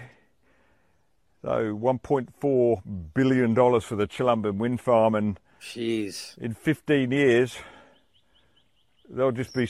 Right. So all it really was is a money funneling process. Who knows to where, right? Because they're dumping all this money in these different examples, and it just falls flat. We just pointed this out, remember? Where they lied. The argument was they cut down 14 million trees to put up these wind farms. And they lied. They said fake news. But it only recently came out that, turns out it was real, but it was 16 million trees, according to the Telegraph. But nobody cares now because we're past that story. We're focused on this cat toy today, right? But they lied, and who cares? Because we're all a bunch of followers. But the point is that clearly this is not green. You're cutting down the trees that are far more important than some artificial concept of renewable energy for the moment that actually do help replace the carbon. But the point is that all of that in general is an illusion. But the bottom line is you're doing things that hurt the planet more than ever under the guise of something that you and Greta decided were good for us. Like, it's just such a childish game. Hillary Clinton steps in and says, hot enough for you. Oh, why? Because we're pretending it's getting extra hot in other places? Well, I guess apparently she says, thank a MAGA Republican. Okay, because MAGA Republicans are running countries around the world? You guys are ridiculous, because the bottom line is just blame MAGA Republicans because that's our clumsy, ham-fisted narrative right now. MAGA, red guy, white supremacists, Nazis. That's what they got, apparently. You're losing, Hillary. I think we all are beginning to see you guys are failing and nobody's trusting you and your narratives are falling flat. I mean, this is so embarrassing. And we just showed you that putting up articles, this place is hotter than everyone else in the world. And then so every other place is doing the same thing. This place is warming faster than anywhere else on Earth. It's like, how can they all be warming faster than each other? That's pretty dumb. But here's the headlines. Phoenix hits record 19th day, 110 degrees. Well, look at the degree. 110 degrees is not that hot, especially for Phoenix. These people are using your lack of information to lie. The bottom line is, even if we have a hotter year than ever, the point is that what they're lying about is so clear. But all that aside, even if it's all true, make a MAGA Republican? You realize there are even Republicans that agree. The point is, what do you mean MAGA Republican? Like, they've all played this game where, what does that even mean anymore? Are you talking about someone who wears a red hat? Or somebody who votes for Trump? Or any Republican, which is really what you mean. It's just clumsy. They're losing. All of them, by the way, but this is all they've got, and it's just so sad. Now, I'm actually going to skip this. You can watch this for yourself. I'm going to wrap this up, but the point is another video going back and showing you that they've been, this is on Fox News, and they're breaking this down, showing you they've been lying for a really long time about the climate agenda. Berners Tweets points out that farmers are in lockstep now as reports demand the governments are in lockstep now as reports demand whales must reduce livestock numbers to hit net zero. Right, because we're in a struggling issue where we don't have enough food or infrastructure because Putin, but we're also going to demand you kill them all because net zero, and it's totally not that why it's like it's so obvious. Are we still pretending that Putin's the reason everything's happening? A reminder, agriculture is the number one source of income for whales. Net zero fanatics will destroy the livelihoods of millions. Major challenges for Welsh agriculture, as report says it must cut back on livestock farming. How does this make sense to anybody? You're talking in Denmark, in Welsh, you're just telling to remove food that is needed while you're claiming people are starving? I mean, this is just lunacy. Well, here's probably what we're going to do next. The next pandemic could spring from U.S. meat supply. That came out on the 23rd. Well, I wonder if Bill Gates gave them that information. The point is clearly suddenly they're going to go, oh, no, cows, and then you kill them all anyway, which is, by the way, already what's happened. I don't know if that's going to happen, but it's certainly possible. It just seems all these different things pop up. What do you mean the next pandemic? Well, you could write an article about anything. You know, the next pandemic could come from that room over there. The next pandemic could come from China. The next pandemic could come out of space. You could write an article about anything. So why would they choose to write this one? Well, because that's probably somewhere they want you looking. Yeah, it could come from there too, but let's focus on that one. Here's a really sad, I will play this one. This is actually hard to watch. This woman complains to Trudeau about what she's struggling with in regard to her bill, even though she still supports him and asks for his help. and listen to the way he responds. And this is what people around the world are dealing with. People are struggling right now. They can barely pay their bills because of what the government's doing. But it's all Putin's fault, though, right? You have failed me, and I'm asking you here today to fix that. Something's wrong now, Mr. Joe. My heat and hydro now cost me more than my mortgage. I now not only work 75 hours a week, I stay and work 15 hours a day, just so I don't lose my home. My hydro bill, I want to share with you. A single family home, one person who works hard with a brace up to her leg, partially paralyzed every single day. I put that brace on, and I'm proud to be Canadian. But something's wrong with our system, and I have faith in you and God that you're going to work hard to fix it. How do you explain to a woman how she's supposed to pay a hydro bill $1,085? And I did it. I've done it. I've done it for the last year. I lived without hydro for 5 days after paying a $680 bill. They showed up one day. I'm asking you, Mr. Trudeau, and here is my question today. How do you justify to a mother of 4 children, 3 grandchildren, physical disabilities, and working up to 15 hours a day, how is it justified for you to ask me to pay a carbon tax when I only have $65 left of my paycheck every 2 weeks to feed my family? A lot of... Right, so the bottom line is on top of everything else we just talked about, because Putin, it's all his fault. Paying more for food, paying more for electricity, paying more for everything. Then they're going to come around and ask you to pay for carbon while they give all of their high-level companies and themselves passes for ESG, right? Because, well, we need to use gas for freedom, that kind of nonsense, while they make you pay extra. Because this is the scam. Carbon tax in general has always been a scam because these bigger companies are going to just pay and keep polluting. Or they're going to get passes for all sorts of credits and loopholes, which is how the government operates. You are just going to pay more for gas or you're not going to use it. That's how this works. It's. I've been saying this from the beginning of this conversation. Whatever you think about the term of climate change, believe it or not, the bottom line is that carbon tax is a scam. Even if you think it's necessary, the point is it either is to be applied across the board. Look, first of all, it shouldn't happen, period. But hypothetically, if it were going to happen one way or another, it should be applied evenly at the very least, right? To argue that somehow, because all this is going to be doing is moving the share onto you. They're going to suck more wealth out of the small people, just like with COVID, and condense it more in their pockets. Now, listen to the way he responds to this grandmother. Actually, really quickly, let's read what he said. After a struggling grandma explains how the carbon tax will cause her not to be able to feed her family, as she's already down to her last $65. These dictators are evil. They laugh while you suffer. He responds with zero compassion. This is literally what he said. Elements come into your physical disabilities and working up to 15 hours a day. How is it justified for you to ask me to pay a carbon tax when I only have $65 left of my paycheck every 2 weeks to feed my family?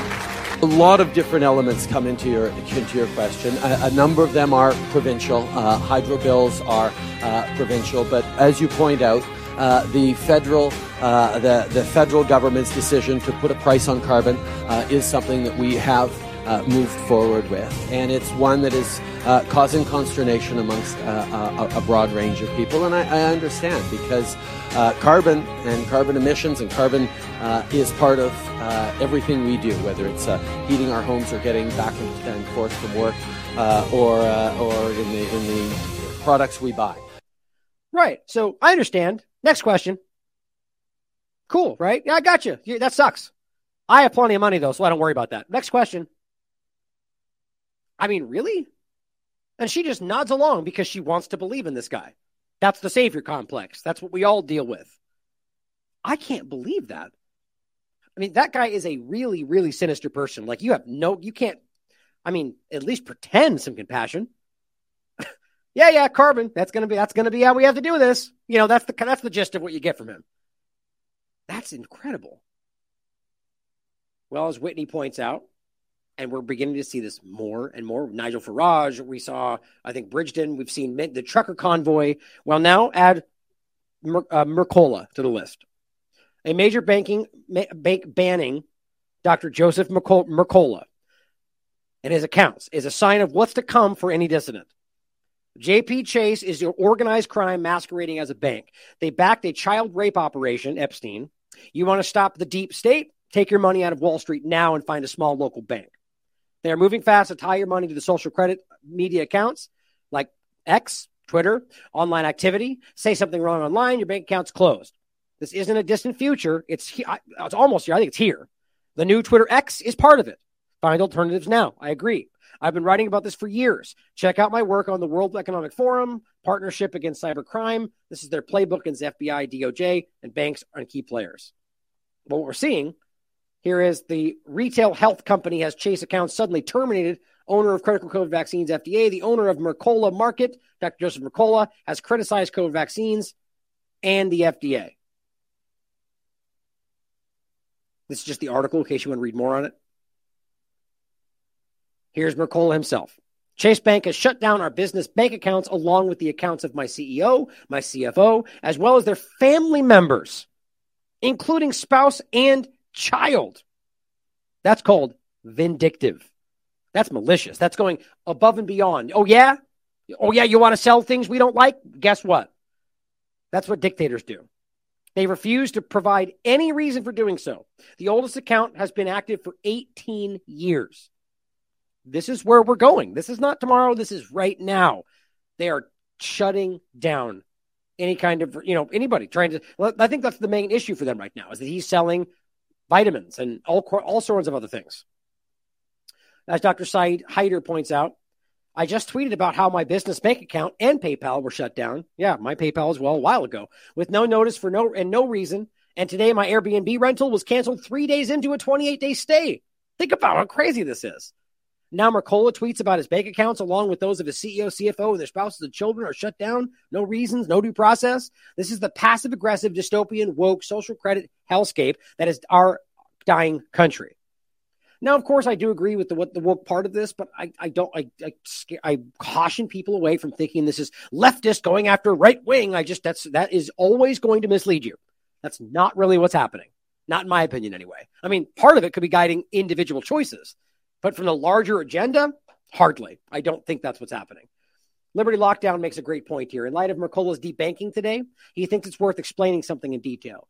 This is important to understand, he says. Mercola was highly critical of COVID vaccines and offered alternative health treatments. JPMorgan Chase shut down all their accounts without warning. He says, I've seen some recommendations that people should transfer their business to smaller banks, which I agree with. That's what Catherine Austin Fitts would argue. I generally agree with this advice, but there is a major risk factor you need to consider. I agree with this too. Earlier this year, during the banking crisis, the Federal Reserve established a bank term funding program to offer loans of up to 1 year to eligible depository institutions that were in crisis because of what they were doing, mind you. So it's problem, reaction, solution. No explicit capital thresholds were given, but the bar by which eligibility was established appears to be $200 billion plus in assets under management. In other words, small regional banks will not qualify, which means potentially that your deposits over $250,000 will not be insured in smaller banks. So this is what he's arguing, essentially a means of scaring you into the bigger banks. So creating the legislation so they and then probably people will write about it. The insecurity of your small credit union. Get ready for those kind of articles coming out. I am of the opinion that this capital threshold was no accident. Debanking is a major tool in implementing a social credit system.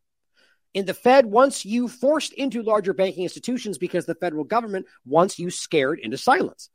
Just as we saw with the Canadian trucker convoy, right? Banking behemoths like, and of course, Nazi overlap, can't miss that, which was ridiculous. Banking behemoths like JPMorgan Chase are now essentially backstopped in full by the government. This, and to some people that may sound good. This means that they are guaranteed ultimately by your tax dollars. Yeah, some people may go, great, right? But this means that your deposits held there are pretty secure, solvency-wise. They are in jeopardy if you are a political dissident. Since JP Morgan are acting as a quasi-governmental institution, I believe that they should no longer have the right to turn away customers over political beliefs. Their customers should now have First Amendment protections. During the next banking crisis, the smaller banks will be left to fail. If you choose to deposit there, please be sure that they are taking proper financial precautions and have an elite risk manager. In the meantime, pressure your congressional representatives to pass legislation which makes the fully federally insured banks criminally liable if they refuse business to depositors over unpopular speech. They can't have it both ways. If they want all the benefits of being part of the government, then they need to honor our constitutional rights. I agree with that. If they don't like that, then they can refuse all the backstops. This will be a major issue moving forward, and I just wanted you guys to understand it fully so that we can advocate for liberty-oriented solutions. Now, I agree with that. It's a great point. Now, Catherine Austin Fitts, I actually just listened to her speak at she gave a speech in Tennessee the last few days before I hit my back, actually. This is where the sovereign bank comes in. She's really pushing a lot about this, and I agree. I think this is really important, like a gold-backed local sovereign bank kind of a concept. That's where this comes into play. They'll fight that. The government will push back aggressively on that, but there's ways to make it happen. But, you can also do things locally with your own, like I think the idea of creating some local transaction concept, whether it's barter, trade, or something else, little, small little silver tab pieces, like whatever I think that's the way this needs to, people think that's crazy. Quite frankly, I think using a fiat currency based on nothing is crazy, but each their own. Now, the last few points, we know the U.S. banks. This is really interesting, by the way. This is Federal Reserve. U.S. banks have a 0% reserve requirement since 2020. I didn't know this.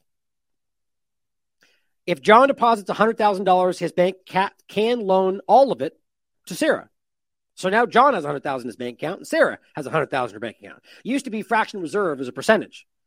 $100,000 was just created out of nothing. If John and Sarah go to the bank and take out $100,000 in cash, the bank doesn't have it. It's called a bank run. But you can see it says reserve requirements.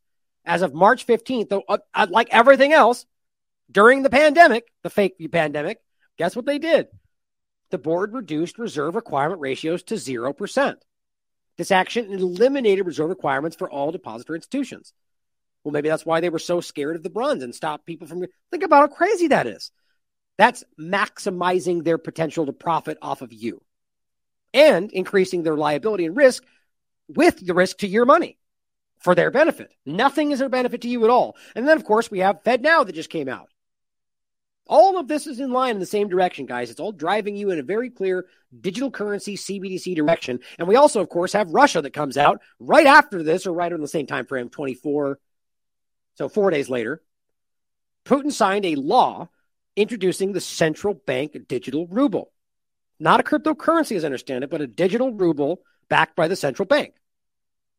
So very important, because this goes against what we're understanding with BRICS. If we're talking about BRICS with a gold-backed currency, how does this make sense? Now, maybe there's a way this overlaps, and that would be really concerning. But as far as I understand it, gold-backed currency should be physical no matter what. But either way, this is not this. This just continues to show you that Russia and China, they're all in the same direction, which is not in your direction, guys. The idea that we have to pick one of them to be the good guy, the bad guy, that's just binary childish thinking. They're all out to control your life. But as Link says, as predicted, exact same rollout as the injections. Putin signs law on introduction of digital ruble in Russia. Russian citizens will not be forced to use the digital ruble. It's up to you. And use of the CBDC will be voluntary. And the government, but I promise you, this is what we keep telling you. Just how many times have I said this? It'll start like this. Then they'll say, hey, use this. You'll get free benefits. Go to the front of the line. Get a discount. Whatever they want to do. And then it will become, if you don't do it, you go to the back of the line. You don't do it, you're going to get a penalty. Then finally it becomes, do it or you're killing grandma, right? Or whatever the equivalent will be to this discussion. Do it or you're increasing climate change. That's probably what it'll be. And then it will hurt your social credit score. And then you won't be able to use the app. And then, and it all cascades in the same direction. We'll end with this video. Interesting. What this really is a clip of Mickey Willis. I don't know why people don't cite these things from the latest the Great Awakening movie, Reawakening. I just want to play this clip. It's of Klaus Schwab and the history and where this seems to be going. I'm not going to forget. I'm going to play this on the way out. But I wanted to end with this. Pretty close to 3 hours. I went way longer than I wanted, but I realized I really wanted to get all this out because I realized about halfway through that I'm guarantee I'm going to need to rest up tomorrow. So thank you for tuning in today, guys. And I think this, it's so important to see where this all goes. All of this it's just such an obvious linear direction. It all interconnects. Now there's other things, facets that go off on the different sides, but it's so clear where this goes. It's very alarming. Now, let's remember that it's not fear, danger, we're all going to die. What we're seeing right now is nothing if not positive. What you're doing and your efforts, your awakening, your awareness, it scares the hell out of them. So they're rushing this in faster than ever. And maybe there's other reasons around why that is happening. But the bottom line is you're having an effect. People see what's going on with the injection. It's a positive thing. We've never been able to reach each other as much. We've never had more impact on the narrative. You're saving people's lives every time you talk about this stuff. So please see the positive in all of this and realize what good you're doing in the world and how many people's lives you've touched. The community we have right here. This is something special.